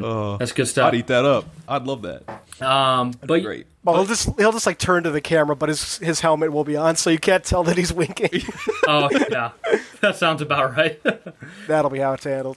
Yeah, but guys, we're going to go into the Q&A, which is going to be cool because we have Ian here. Before we read the answers to this... Run birthday party sound. Yay! Yeah, just confetti is just blowing out of Ian's ears right now. Oh, absolutely. So we'll kind of... This time around, I'll read the question, and then the three of us can kind of talk about it and what our thoughts are, and then I'll get into some of the answers we had. But the question I asked on the Twitter was, will you tolerate a $69.99 new game price going into this generation? Yes. Does your mentality change if said game has no microtransactions? With a push towards higher pricing and the continued disdain for microtransactions, Microsoft's Game Pass may see more success than ever. Who wants to go first? Ian? Well, I'm happy to talk about this, because this is something I've talked about with people many times. A lot of people don't remember this, but back before the Xbox One and PlayStation 4, I don't know why I'm blanking on that one, PlayStation 4 were... actually released, there was actual talk about games on those systems. I think it was that the base price would go up to $69.99. Yep, I remember that. And then gamers revolted, and that idea was quickly dropped. And what have we seen in the wake of that? Season passes and now microtransactions, both of which have been galore. horribly horribly received. In some cases, for very good reasons. So, if we could get higher price, like hell, I'd pay up to $79.99 for a game that's basically complete. It doesn't require a day one patch to fix it or something, and is free of microtransactions. I'd pay that, absolutely. No, definitely. How do you feel, Brian? Because I know you're a little bit different. So yeah, well, I think I have a strong opinion of my own, but to kind of agree with both of you, because I kind of know Josh's stance already. I'd pay not just $69.99, I'd pay $79.99 for a game that is fully functional, completed, done, not broken, doesn't have a day one patch, and does not implement any microtransactions or passes. Now, I would allow for, and obviously, like, if I get technical, no one's going to follow my technical rule book for how to do this stuff, but, like, stuff like Awakening the Nightmare coming in at a $10, $15, $20 DLC, to me, that's like the typical expansion pack we got on, like, PC back in the day, like 20 years ago. So I would always tolerate that stuff when it's useful. I don't think I've heard anybody really complain about Skyrim's Dawn Guard or Dragonborn DLC because it added a significant more chunk of the game, or Blood and Wine from Witcher or whatever. Great content. So yeah, I have two opinions. The opinion that I agree with you guys on is I would totally pay more. I understand that the gaming industry is way more expensive now and that the money's going to be made somewhere. I would pay $70, $80, but you got to guarantee me that all the crap's not coming with it. So that's where I agree with you guys. The one place I don't agree with, definitely Josh, and maybe not you, Ian, I'm not sure, but I feel like there's this, and I've said this on Twitter, I feel like there's this narrative that, the gaming industry always tells us, well, the only reason that we have to charge so much and do microtransactions is because you gamers, you expect such high fidelity and such long games, and you expect so much that we have to spend this much. And I'm like, obviously there are those out there that require that, but I feel like the vast majority of people just want to play a good game. It doesn't have to be the highest resolution known to man, or have, it's like Final Fantasy VII Remake, something Josh and I played recently, we really loved. I love it, great game, but I'll admit there's probably a solid 5 to 10 hours of complete bloat thrown around in that game to make it longer. And, I just feel like I mentioned ODST on Twitter as a game that's like, I love ODST. I think ODST's campaign is great. It's Firefight, all that stuff, and it was made in, I believe, less than a year. Sounds like that's coming back. Yeah, 18 months. Okay, yes. Oh, it was 18 months they made it in? Yeah. Okay, so less than 2 years, but definitely a shorter dev cycle.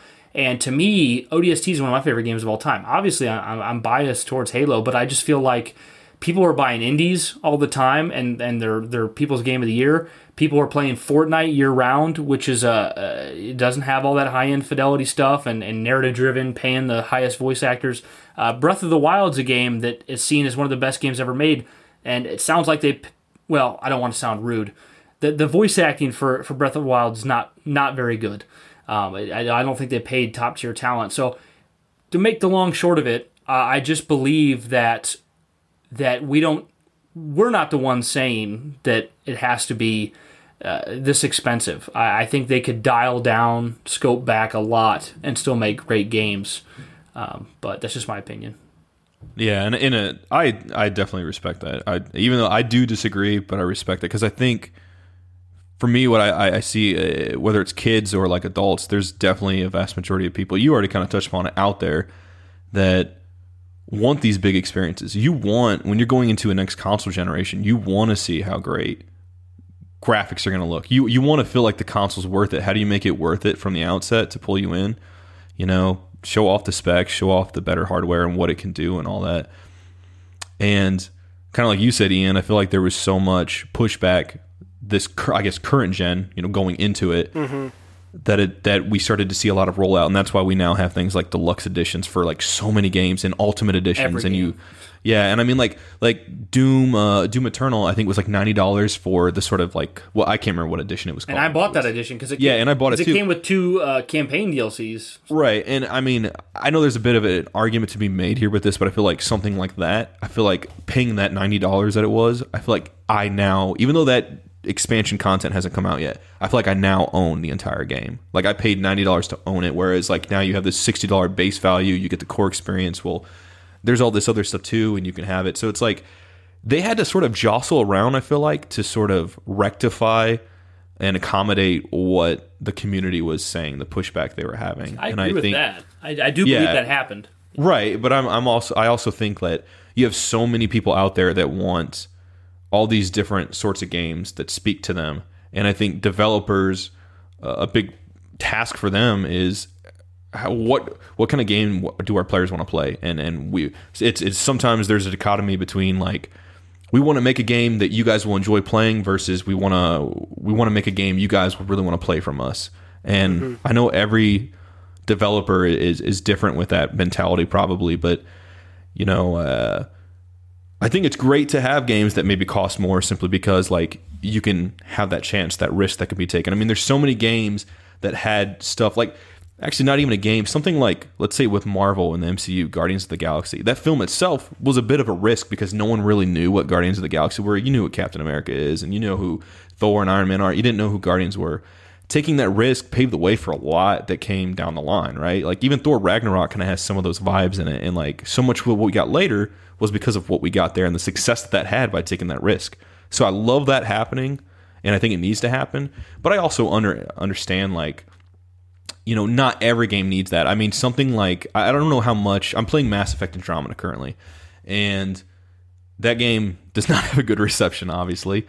And it probably, I don't know how much the budget was for that game, but it probably had a lot, and it did not turn out well. And so there's a risk and reward there with that. But I think it's important still to have that stuff because you can take that chance. And it's not always going to work, but you still create that 50% chance it will. But over to you guys. Yeah, you got any more to add to that? Not a whole lot, though. I will say one thing.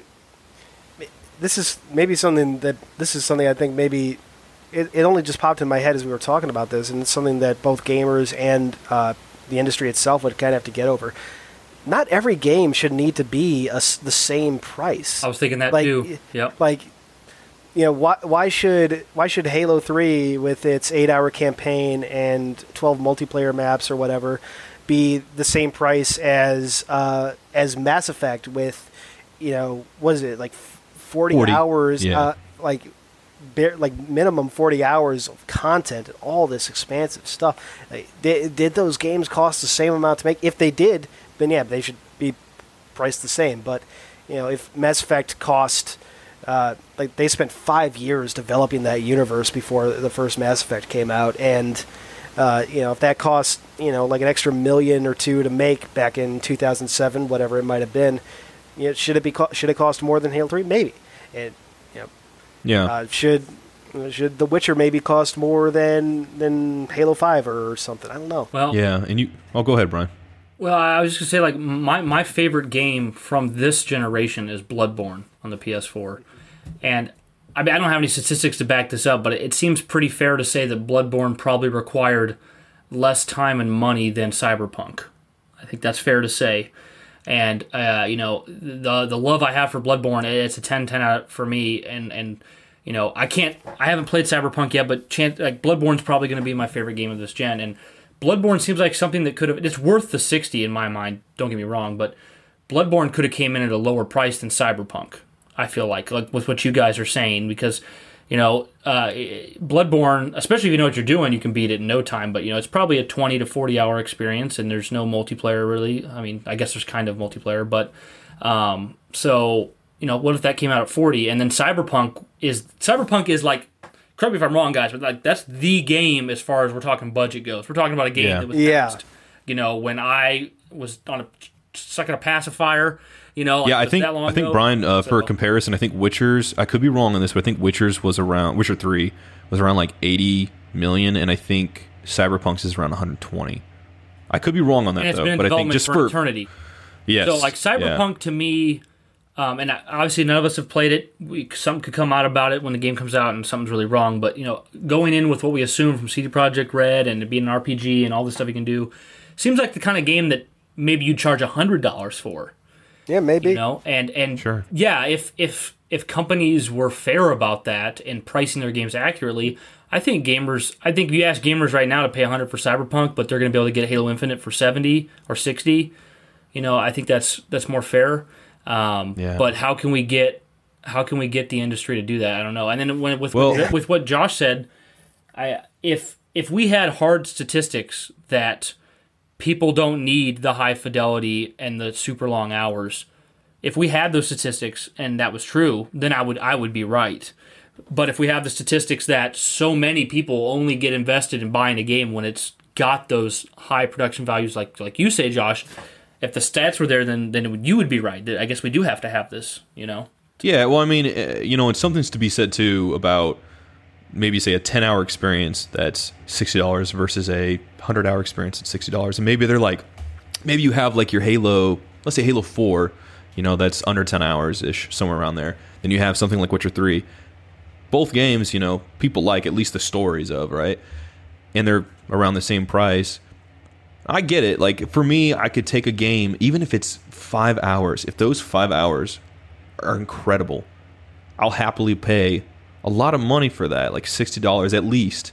Because for me, look, I know how much time went into this. I don't know what it's like to be on the inside and do that stuff, but a lot of like blood, sweat, and pixels went into this, right? So like, I mean, a lot of time went into it, and I'm willing to pay that.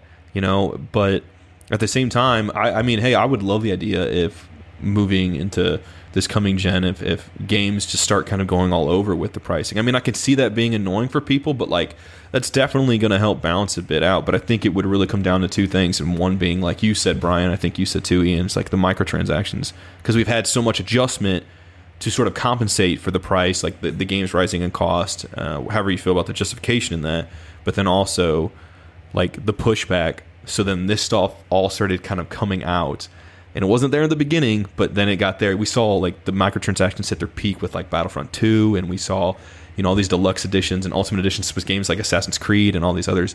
So like, I know that's going to be a big factor, but then you also have something like Game Pass, which I feel like the industry by the end of next gen is going to be shifting more of into being the norm compared to buying games, and I could be wrong on that, but like, I think if we could jump ahead like 8 years when or 10 years whenever this next gen is about to end and go into whatever comes after, I feel like the discussion is going to be a lot different because people aren't really going to be buying games as much. I don't feel like people are going to be as sort of up in arms about this kind of thing, Yeah, maybe. Yeah, I guess we didn't really touch on Game Pass too much, which I mentioned in the tweet, but it's like, price rate, the price going up and microtransactions, things like that. It's just going to push more people to Game Pass or subscription services like that. I mean, I don't want to sound biased, but I never mentioned PS Now because I don't really think it's in the conversation as far as offering the same level of value as Game Pass does. Yeah, I love PlayStation. Sony does have that option. It's more streaming than downloading. It's streaming, and it's for what you get. It's pricier.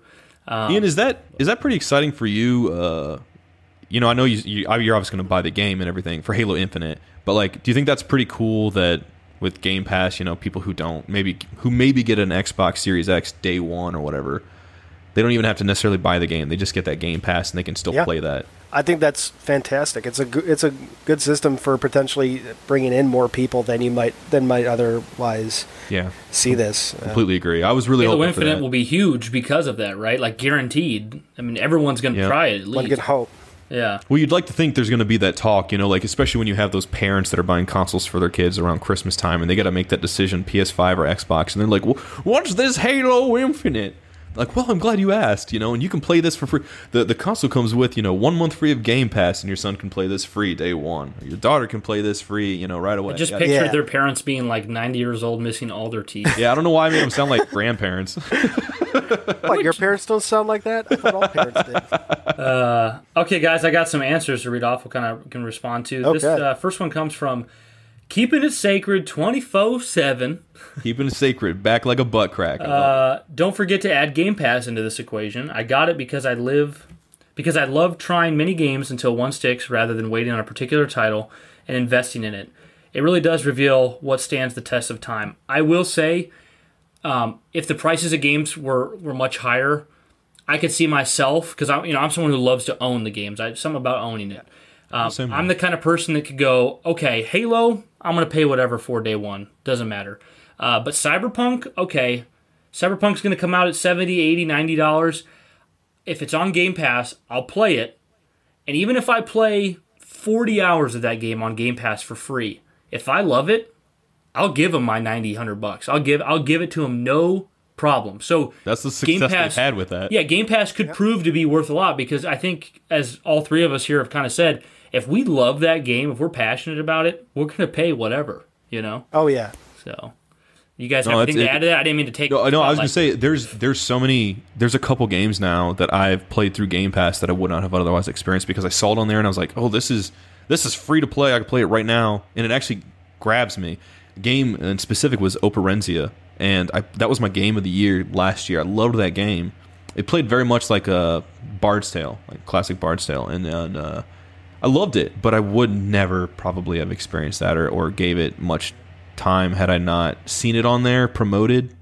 So I think the developers even get money just by one of those games being downloaded, by their games being downloaded.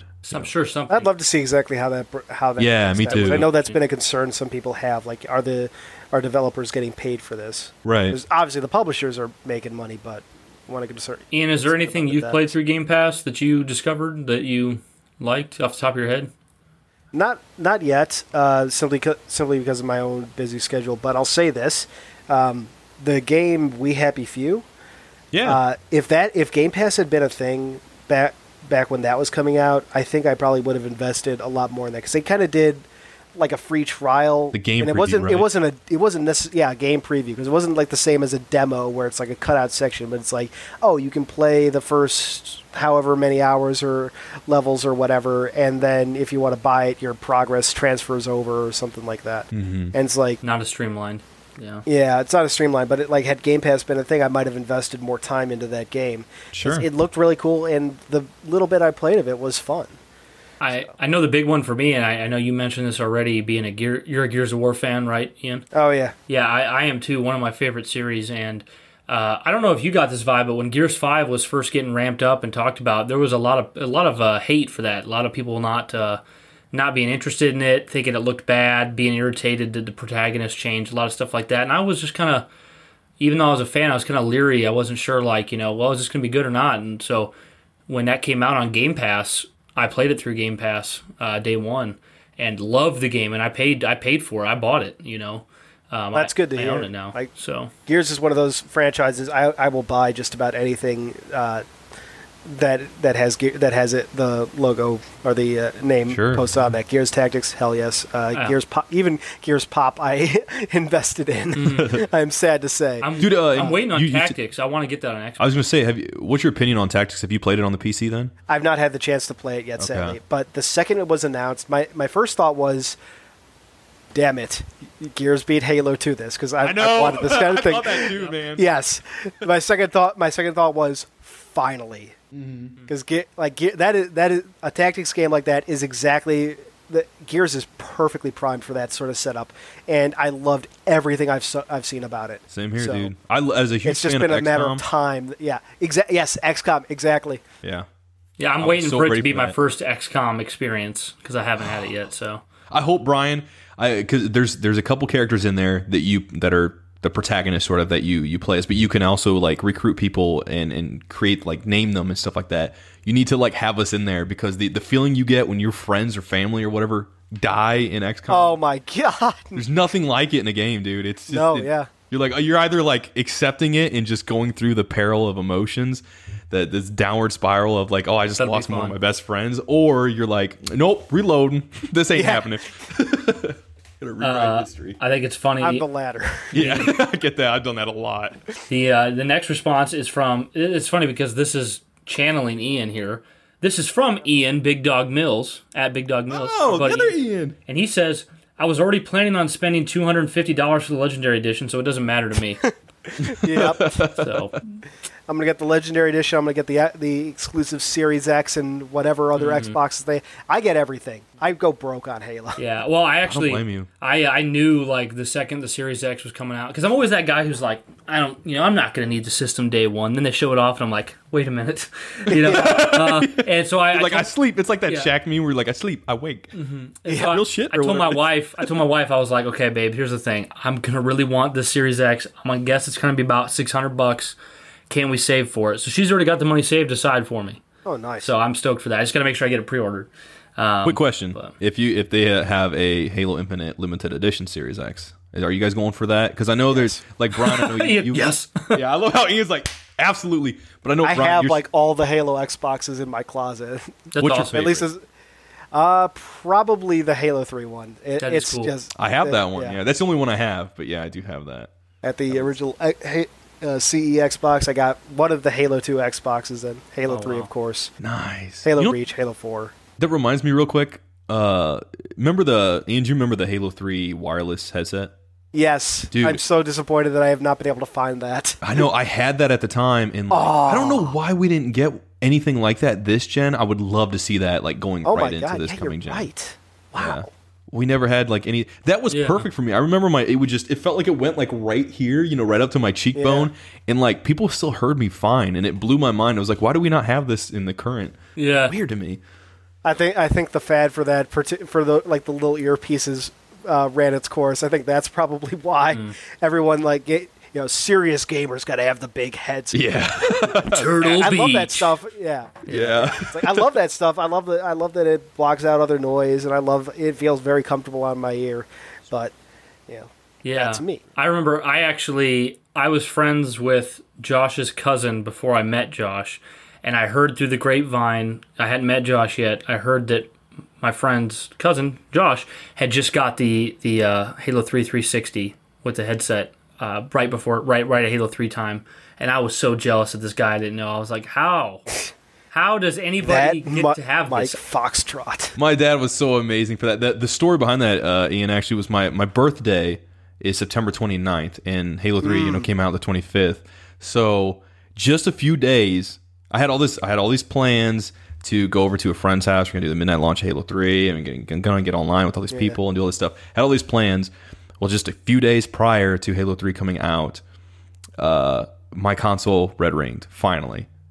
And I was like, I literally cried. I was like devastated. And my dad was like, what's going on? And then I told him, calls me into the room like 20 minutes later, and he's like on GameStop's page on their website. And he's like, okay, which one's the better console? And he's like, I see the Halo 3 one. I see this like the Elite one they had at the time. And I was like, the wheels started turning in my brain, and I'm like, he's gonna buy me a new. And I was like, Halo 3. I was like, well, the Elite one's good too. I started like bumbling all around my words. And I'll take this one, but it's kind of shit. Really, just a good one. So he ends up buying me that, and my mom had gotten me the headset. Nice. And it was just like, I got so lucky. Really grateful to my parents for that. But yeah, it wasn't.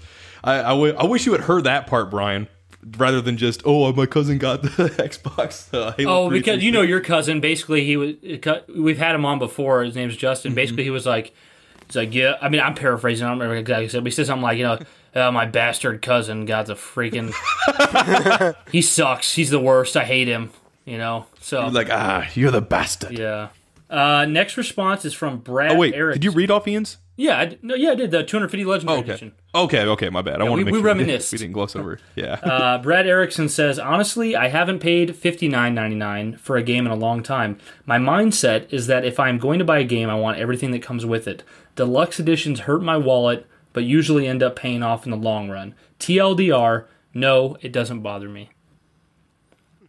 I get that. You guys ever waited and bought the Ultimate Edition? That's a real thing, obviously. No, that's typically what I do now with my games. Like, whether that's good or bad, I mean, that's what I end up doing because I feel like, as ridiculous as it might sound, I feel like I now own the whole game. Even if not all the content's out, I feel like, okay, I don't have to worry about it now. Which, actually, I got to ask real quick, correct me if I'm wrong, but wasn't there a season pass for Halo Wars 2 and wasn't Awakening the Nightmare not a part of that? Wasn't that a big deal? It was a big deal because people misunderstood. There was some poor phrasing on the Microsoft store, debatably, but it was also people misunderstanding what the season pass was about. And essentially, like it said, like I said, there was a slightly different phrasing on the store that could understandably lead people to think otherwise. But the season pass was supposed to get you all the DLC leaders and then a couple missions, which became Operation Spearbreaker. That's what it was called. Okay. So. Okay. And I honestly think that it said. I think it said, like, the game or the season pass description said, like, oh, you'll get the next 6 months of Halo Wars content, and then Awakening the Nightmare was like. It wasn't a year after, but it was more than that 6 month period. Yeah. Oh, okay. I think it's one of those things where it's like, did 343 Microsoft do anything wrong? No. Do the gamers at large feel like a season pass gets them everything? Yes, and Microsoft probably knew that was their mindset. You know, I think that's fair. I wouldn't be too surprised if Microsoft. Like, I don't want to think 343 did anything malicious, and that's my bias. But yeah. Totally I'm with you. I wouldn't think that was their intention. Hidden Xperia says, yes, microtransactions have no place in a $60 game, let alone a $70 one. Game prices should be increased to account for inflation and their rising costs, and microtransactions should be left behind in full-price games. But we all know that's not going to happen. That's the truth. 2 questions, Ian. Did you like Warzone and Halo 5? And regardless of that, how did you feel about the microtransactions in that? I enjoy Warzone well enough. I haven't played it as much, like, since probably 2016, but I haven't played a whole lot of Halo games in general since then, just because of my own busy schedule. But sure. I thought it was fun. I never really found it to be the accused pay-to-win experience, just because the whole energy system, it's like, oh yeah, sure, this guy can, once he gets high enough, he can spawn in this stupid powerful weapon, but it's still Halo, so I can still, get that from him by being being the better player. Yeah. But honestly, at launch, I defended the microtransaction system pretty heavily. I thought it was a pretty decent one, and even to this day, I don't think it's necessarily at its core egregious, or it's not terrible. Like, Halo 5 had its issues with it not being complete at launch. That there's no excuse for that. Mm-hmm. But like, if hypothetically, if Infinite came out, it had all its maps, all its game types, full good campaign with a good story at launch, and then it had microtransactions of some kind in order to support free multiplayer maps, I'd be for that. Because yeah, I totally do not like what are they called? Like map packs. Yeah, that's it. I can't believe I blinked. No, you're good, man. You're good. Yeah, but yeah, I do not like map packs. I found, in all my experience, they divide the community. Yep. Season Pass was tried with Halo 4. That did not help. Essentially, it just becomes this content that I've paid for, and I can't play because not enough other people bought it. And if you start restricting it, like, oh, you have to have the DLC to play in this playlist. This isn't Halo 3 anymore. So you're just gonna scare away the population. They're not gonna go buy the map pack. They're just going to go play something else. Yeah, be it in Halo, in that Halo game, or a different game entirely. I purchased the final Reach DLC. While Reach was still relevant, but later on, not the day it came out, and I never once got to play a map. I literally just threw my money in the toilet. Yeah, exactly. So it's definitely an issue. I guess that's where I'm out of the loop on. And I avoid having this conversation on Twitter or whatnot because I actually feel like I must be uneducated. But I thought the Halo community back in 2015 collectively agreed we wanted the rec packs so that we could have free maps for multiplayer. I thought that was where we were all at. Well, I wouldn't say there was ever a consensus. There was certainly a vocal part of the community, though, that was very much okay with that. And I think they're still there, because even when this discussion comes up, I still see it pretty divided. I would want to say 50-50, but that's my bias, what I've seen. It just seems that's fair my to me. Anecdote. I'm not saying I'm right, but it seems fair to me. Yeah. And like, that's not to say that Halo 5 did it the best. Like, I definitely agree. Like, Luke would absolutely say this. Hidden Xperia would say this. What happened to the customization system as a result of rec packs is unacceptable. What was it specifically that I didn't like? basically that all your there's no way to unlock specific armor. Yeah, I forgot about that. That's fair. It's entirely RNG. I'd love to get the Mark IV armor, and I spent a lot of time, and I spent some extra money to get that Mark IV armor when it came out, because I love it, and it was worth it to me. And honestly, at the time, I probably gave Halo 5 more credit than it deserved.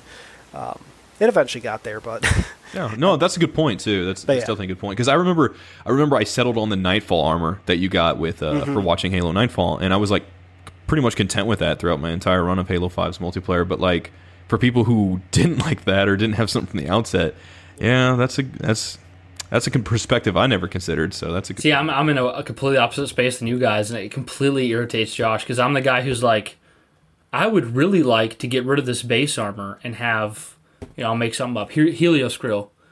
And then someone tells me, oh, well, for Helios Grill, you have to beat all the legendary campaigns in MCC. Yeah, to do that, or you have to get 50 kills with the Spartan laser, and I just go, nope, I'll wear the base armor for 5 years. Like, it's that easy for me to just give up. Well, that's But some people are like, I will play 2,000 hours to get the armor I want. And I understand, because for you personally, though, Brian, you're not as big in the multiplayer, so that's what doesn't. Okay, well, to be fair though, even in Reach, for like, you could have it in campaign. You had your armor in campaign and Reach. Right. And I still was like, I did work a little bit to get some better armor, but some stuff I really wanted near the top, I just wasn't going to work for it. Because for me, I look at it as, and for some people, like, the joy they get from putting that much time in to get their armor piece, it's worth it. But for me, before I get to the piece of armor, my joy has left.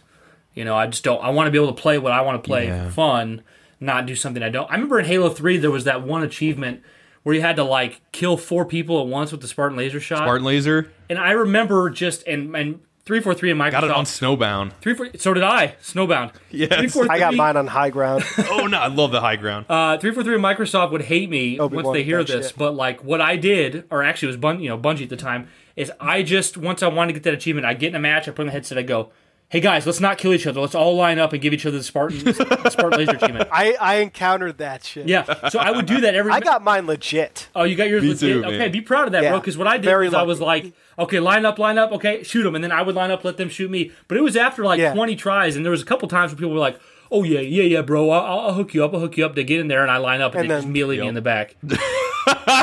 Yeah, so, I probably was that guy. I deserved it. I was probably that guy too, because I know there were times people were trying to achievement hunt, and I purposely screwed them over. Yeah. It's like, do it legit, you guys. Yeah.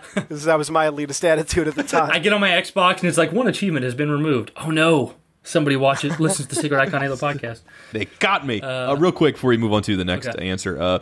Real quick, I feel like hypothetically it's not going to happen, but if they rolled back and just didn't have any kind of armor permutations or customization, like we go back to like as far as something like Halo 2 or maybe something basic like Halo 3, is that going to bother you guys personally? I'd be outraged. The community would be outraged, Josh.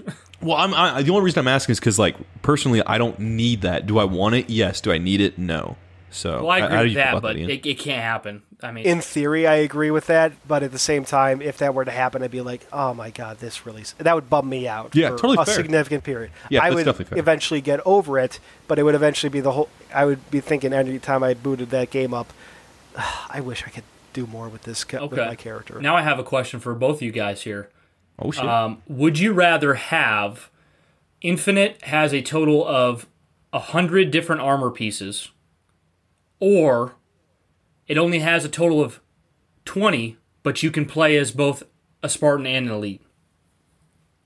The latter. Would you like to play as an Elite again, or just? It's not even that, but like we kind of got the 100 armor permutations with Halo 5, and that just dilutes. I know.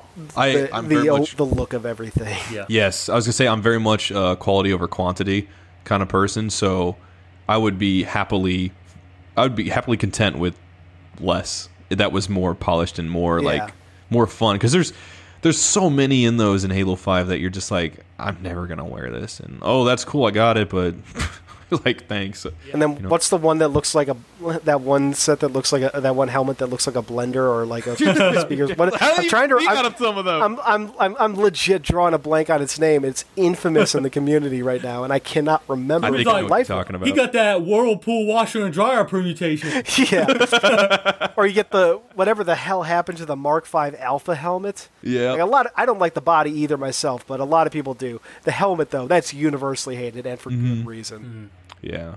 No, I would definitely go for the latter as well. Next one, guys, is from Spiteful117. Says, I feel the overall game. If the overall game is more polished on release, unlike a lot of games this generation, and have no microtransactions, I wouldn't mind paying more.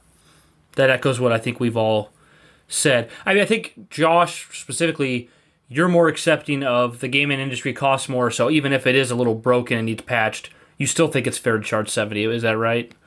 But as an addendum to that, like I think that comes with sort of like an asterisk because like you kind of some games are just you can. I don't want every development studio to necessarily get like a AAA budget and then do something with it because that can also like really misalign what would have been very well structured maybe game is to something like, well, now we have this money. We don't know necessarily what we want to do. Let's throw all these balls up in the air and see how many we can catch, right? Whereas some of them you have a more concise way of doing it because they have to work within that budget. So like I like that the industry's in a place at least currently where that some have that, some don't. And I'm not saying I want those people the little guys that don't. I'm not saying I don't want them to have that. I'm just saying like we've seen some games with less budgets be way better than games with so high of budgets. Yep. So I don't mean to go off on a tangent there, Brian, but I mean it's kind of ultimately nobody area. wants a broken game that needs patch. Right. But I mean, you're just more understanding of development costs than maybe. Yeah, I have a different look at it. And hey, I'll say this in regards to that answer though, like it was frustrating for me personally buying MCC physically and having that day one patch. Like in one sense that excited me because I'm like, okay, cool. This means there were bugs and they're gonna fix it. You know, I don't have to worry about that. But like buying it physically meant I had to go home, not only install a game, then install that. And thank God that patch on MCC day one killed all the issues. That hurts. Hurts my heart. But yeah, Josh just doubled over for you guys listening. But yeah, no, to sum up my answer, I wouldn't. I'm sick of that. We kind of got into that with the 360 and PS3 era, but like it started to become the norm that games would release with day one patches, and I hate that. I know crunch time is hard, and they go through so much, man, and they don't get enough credit for the work they do a lot of times. But it sucks to know a game's coming out, and it just has you hear the patch stuff, and to me, I don't when I hear that, I don't think this game has a patch I got to download or install day one or whatever. What I hear is this game's not wholly. We're what you're buying broken without the Band-Aid. Yeah, and not necessarily broken. It's a harsh word, but yes, more or less that. So I'm with that. I get that. Didn't mean to ramble, but here we are. Last response is from the Act Man. The Act Man. The reason I had to pick this one is because his one sentence got everybody so riled up, and it's got 631 likes. He says, "What?" He says, "I'd pay $70 for a Halo Infinite gameplay reveal right now." Man, so he's like, I like the enthusiasm. He's like, an extra $10 for a fully released game. Just show me Infinite 70 here. He's saying he'd pay 70 right now just to see Infinite a couple weeks early. Yeah. How do you feel about that, Ian? Would you? How do you do? Good, bad? Do you agree? Disagree? I am a patient person. I'll wait. Yeah, fair enough. That's not to say I'm not concerned about that. I really wish I feel like we should have gotten we should have seen there should have been flighting started back in like December last year. That was one of the best things about Halo 5 is they got like almost a year in advance. Let's get this out into players' hands and see what changes they want. Ian, go ahead, Brian. I'll let you go. Josh, you go first. Brian, you're so nice. Love you so much, man. Ian, dude, you know, I remember we heard a while back, I think after MCC, they said, you know, every like Halo going forward, we'll have like a beta or testing or something like that. Do you, at this point where we're at in July now, do you feel like we're going to get that with Infinite, or do you feel like they're not going to do that? Oh, I think they're still going to do that. Yeah. I worry about what kind of feedback they're going to be looking for, or realistically be able to implement in the time frame. Yeah. You know, like for all we know, rather than being one like we're Halo 5, where it's like we want all this feedback to see how we can actually change the game. This one might be more like, okay, we just need to see how stable it is in a big environment out in the world. Yeah, more like the flights for MCC have been currently, where they're more. It's more about stabilization and functionality rather than whether fans actually get to influence the final product in some manner. Well, sure. I think it's easy to say in hindsight, but if we look at it, I think Halo 5 was a specific case. They were. Mm-hmm. I don't think they were ever planning on doing betas that far ahead in advance forever. But it was they saw the reception for Halo 4's multiplayer be so bad that they wanted to do 5s early enough to make sure, especially when they had such ambitious ideas with the Spartan abilities and the Clamber and all that jazz. Yeah. They wanted to make sure, hey, if the community is so loud about hating something, we can actually completely remove our ad or change by launch. So, but yeah, it does. I still agree with you, Ian. You really would have thought we would have been doing something by now. With it launching, assumedly November or earlier, because I don't think anyone really seriously puts out games in December because you've missed the Black Friday and the purchasing season. Yeah. But what was the thing I was going to ask real quick? Oh yeah, I was going to say, Ian, you're telling me if Kiki Wolfkill messaged you on Facebook and she's like. Now, hey, if they made the offer, then sure. Yeah, she's like, hey. But I'm not. I don't put myself out there. She's like, if hey, they come Ian, to me, absolutely. Venmo me $70. Microsoft says I can show you a sneak preview. You would be whopping out that credit card. Oh yeah, absolutely. Me too. Yeah, I get that. But yeah, they need to reach out to me. That's yeah, exactly. So that's why I'm better. You've heard it here first. You have to reach out to Ian for. You have to let him, grace you to see your game, So. Yeah. But yeah, guys, this was an awesome discussion. So glad to have you here, fun. Ian. Yes, dude. We love your content. We love your participation on Twitter and just in the community. We see you as a positive person. We only want to have people on here that we think make the community better. And there's so many of them, but you're definitely one of them. So. Well, thank you very much, especially given some of my recent behavior. You guys are absolute. I love everything you guys tweet, even if I don't always agree with everything. Like every opinion, it's like these guys are just out here spreading some positivity, and it feels damn good sometimes, man. I appreciate. You have actually the Sacred Icon Twitter account has actually brightened like some dreary days sometimes. So, oh man, legitimately, that's awesome to hear. Right, that's really awesome. It's right in the feels, man. No, I really appreciate that.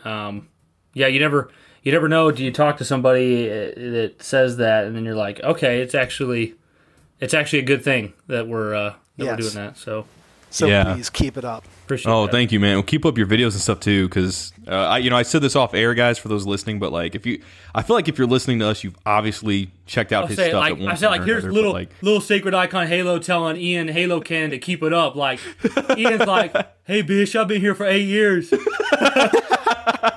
But no, seriously, like, dude, your stuff is super good, and I'm saying this on air because I already said off air, but like, he posted some videos recently, guys, and it was like, for me personally, I was a sucker for video game manuals. Some of his videos are like, I've missed reading that in video form. Yeah, right.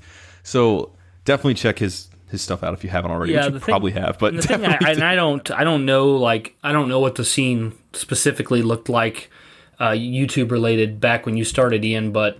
I'm somebody who, and it sounds like you're the same way, Ian. I'm somebody who, when I want to talk about deep Halo lore, I take it really seriously, probably too seriously for something that's fake. So, like, if I go on YouTube because I'm like, I want to focus on Halo lore, I want somebody who's going to get into it with a clear, concise, smart, intelligent voice and talk about it passionately. What I don't want is and I'm not like calling anybody out, but it's like, I don't want to get like, hey, bros and dudettes, we're going to talk about Halo lore. That's not the vibe I'm in when I want to get into that stuff. That's more for a different type of video, so you offer, That still sounded cool to me. I kind of just feel like, it's just like you, and there's so many people I can mention, but like, I always kind of, and I don't know why I do this, I hope you take this as a compliment, but I always kind of group you and Haruspis into the same That's a big compliment. Yeah. That's very flattering to me because I look up to Haruspis. Yeah, you guys offer different things, but like you're both super passionate about the lore and have good things to say. And like, you know, I know you've been a little hard on yourself about a few, you know, posts you made on Twitter, but I mean, realistically, like to me, those are just like a person having an opinion. Whereas, you know, we've all seen the vitriol that can come from people who only create a Twitter account to show their disdain for Halo.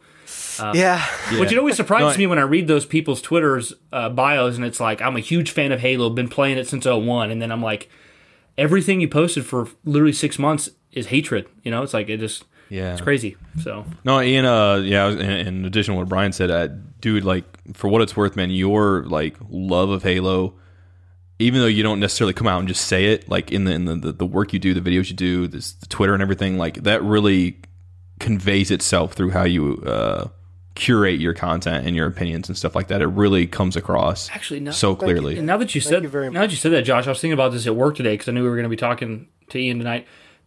Are you one of the few people that like you set like a time your video comes out to premiere it, right? Like I feel like a lot of for the most part. I feel like a lot of people don't do that these days. Am I wrong? I think a lot of people probably do actually. I've never really discussed it with people, but like I think at least people that have been doing YouTube for a long time probably schedule videos a lot more, and probably even far more in advance than I do. Like I usually schedule things like the most recent video I did, the Halo Covenant Armory. I rendered that out the same morning it premiered, and I got it uploaded probably 2 hours before it premiered.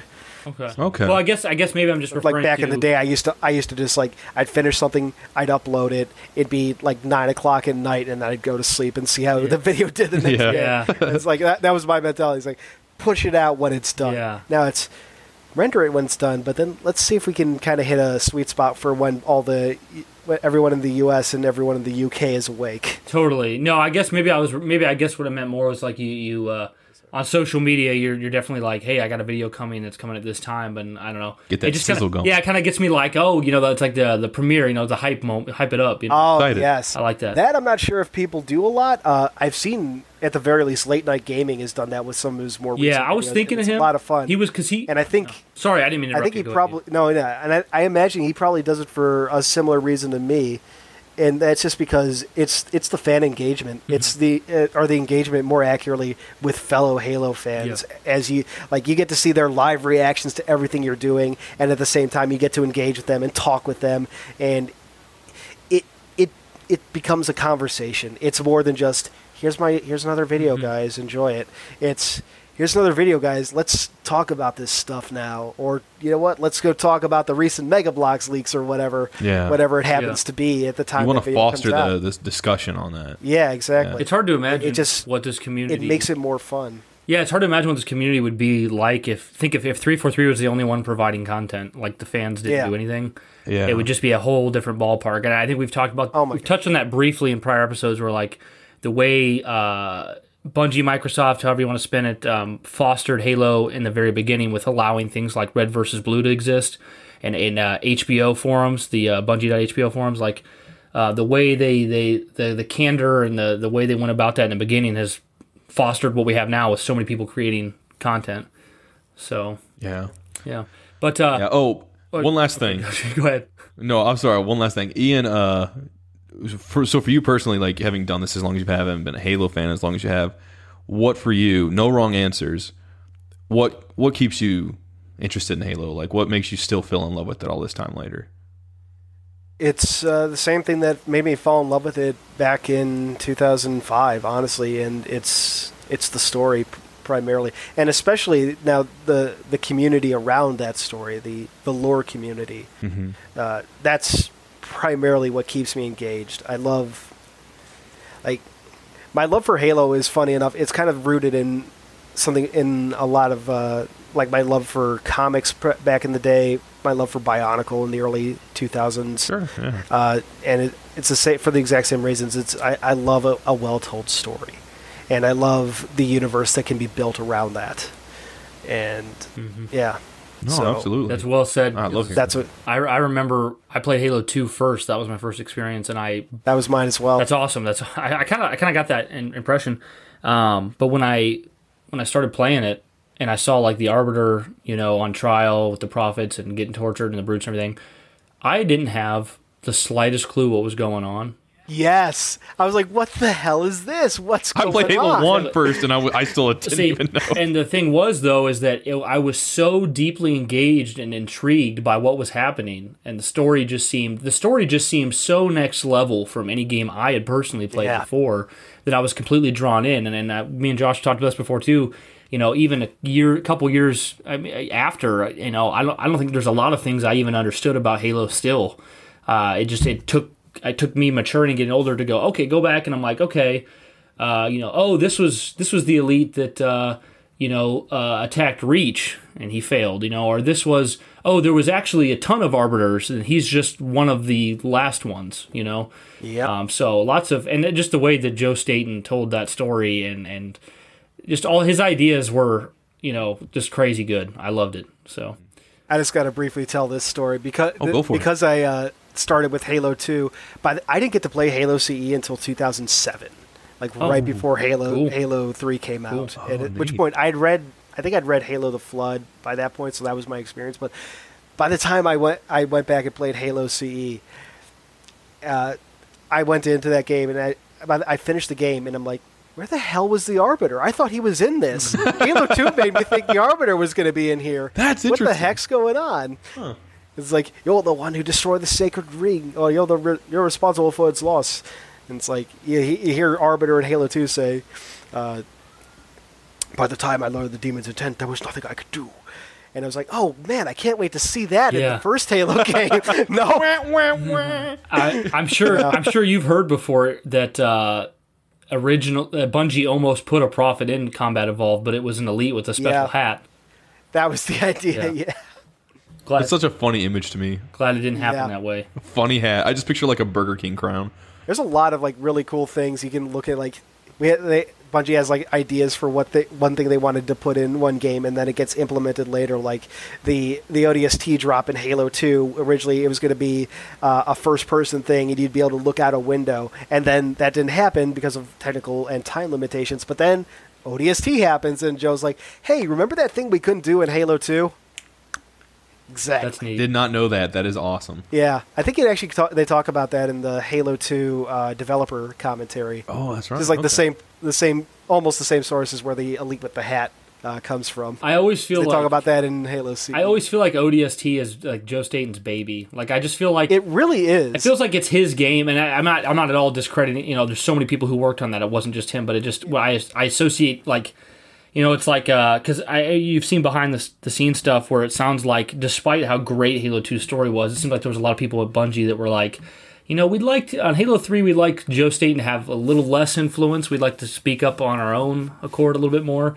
So he wasn't there as much for 3. But it kind of felt like they were like, you can go, you like doing story, you go do this little ODST thing. And then he went. Sort of. Yeah. I don't know if did you ever read the I think it was Vice that put out the oral history of Halo? Yes, I have read that. Yeah, so there was a falling out there, and Joe went off to do a bunch of story related stuff. It was supposed to be the Halo movie and the whole, and what was it, Halo Chronicles with Peter Jackson. Oh yeah. But then all that fell through, so that team came back together and did ODST. He worked. Joe Staten was wrapped up in Halo Wars as well, I believe. Is that correct? Yes, and that too. Thank you. That was all about the same time.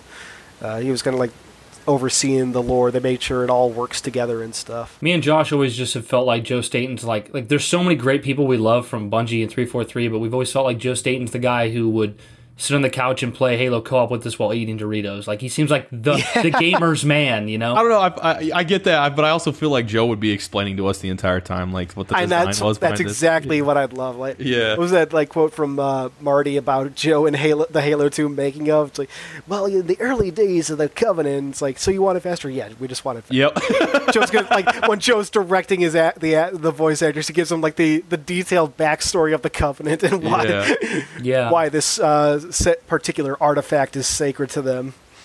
Well, if you go back 2,000 years, you see. Yeah, exactly. Yeah, exactly. And I love that. I personally love that kind of conversation. Yeah, I remember him saying in the Halo 1 commentary, and I never knew this till he said it. Now I can't watch the scene without knowing it, but he's like, in Halo 1, he's like, the Pillar of Autumn actually never moves. The camera just pans by quickly. It's brilliant camera work. Yeah, so every time I watch it, I'm like, that thing's not crashing to Halo. It's just a stationary object with a camera panning around.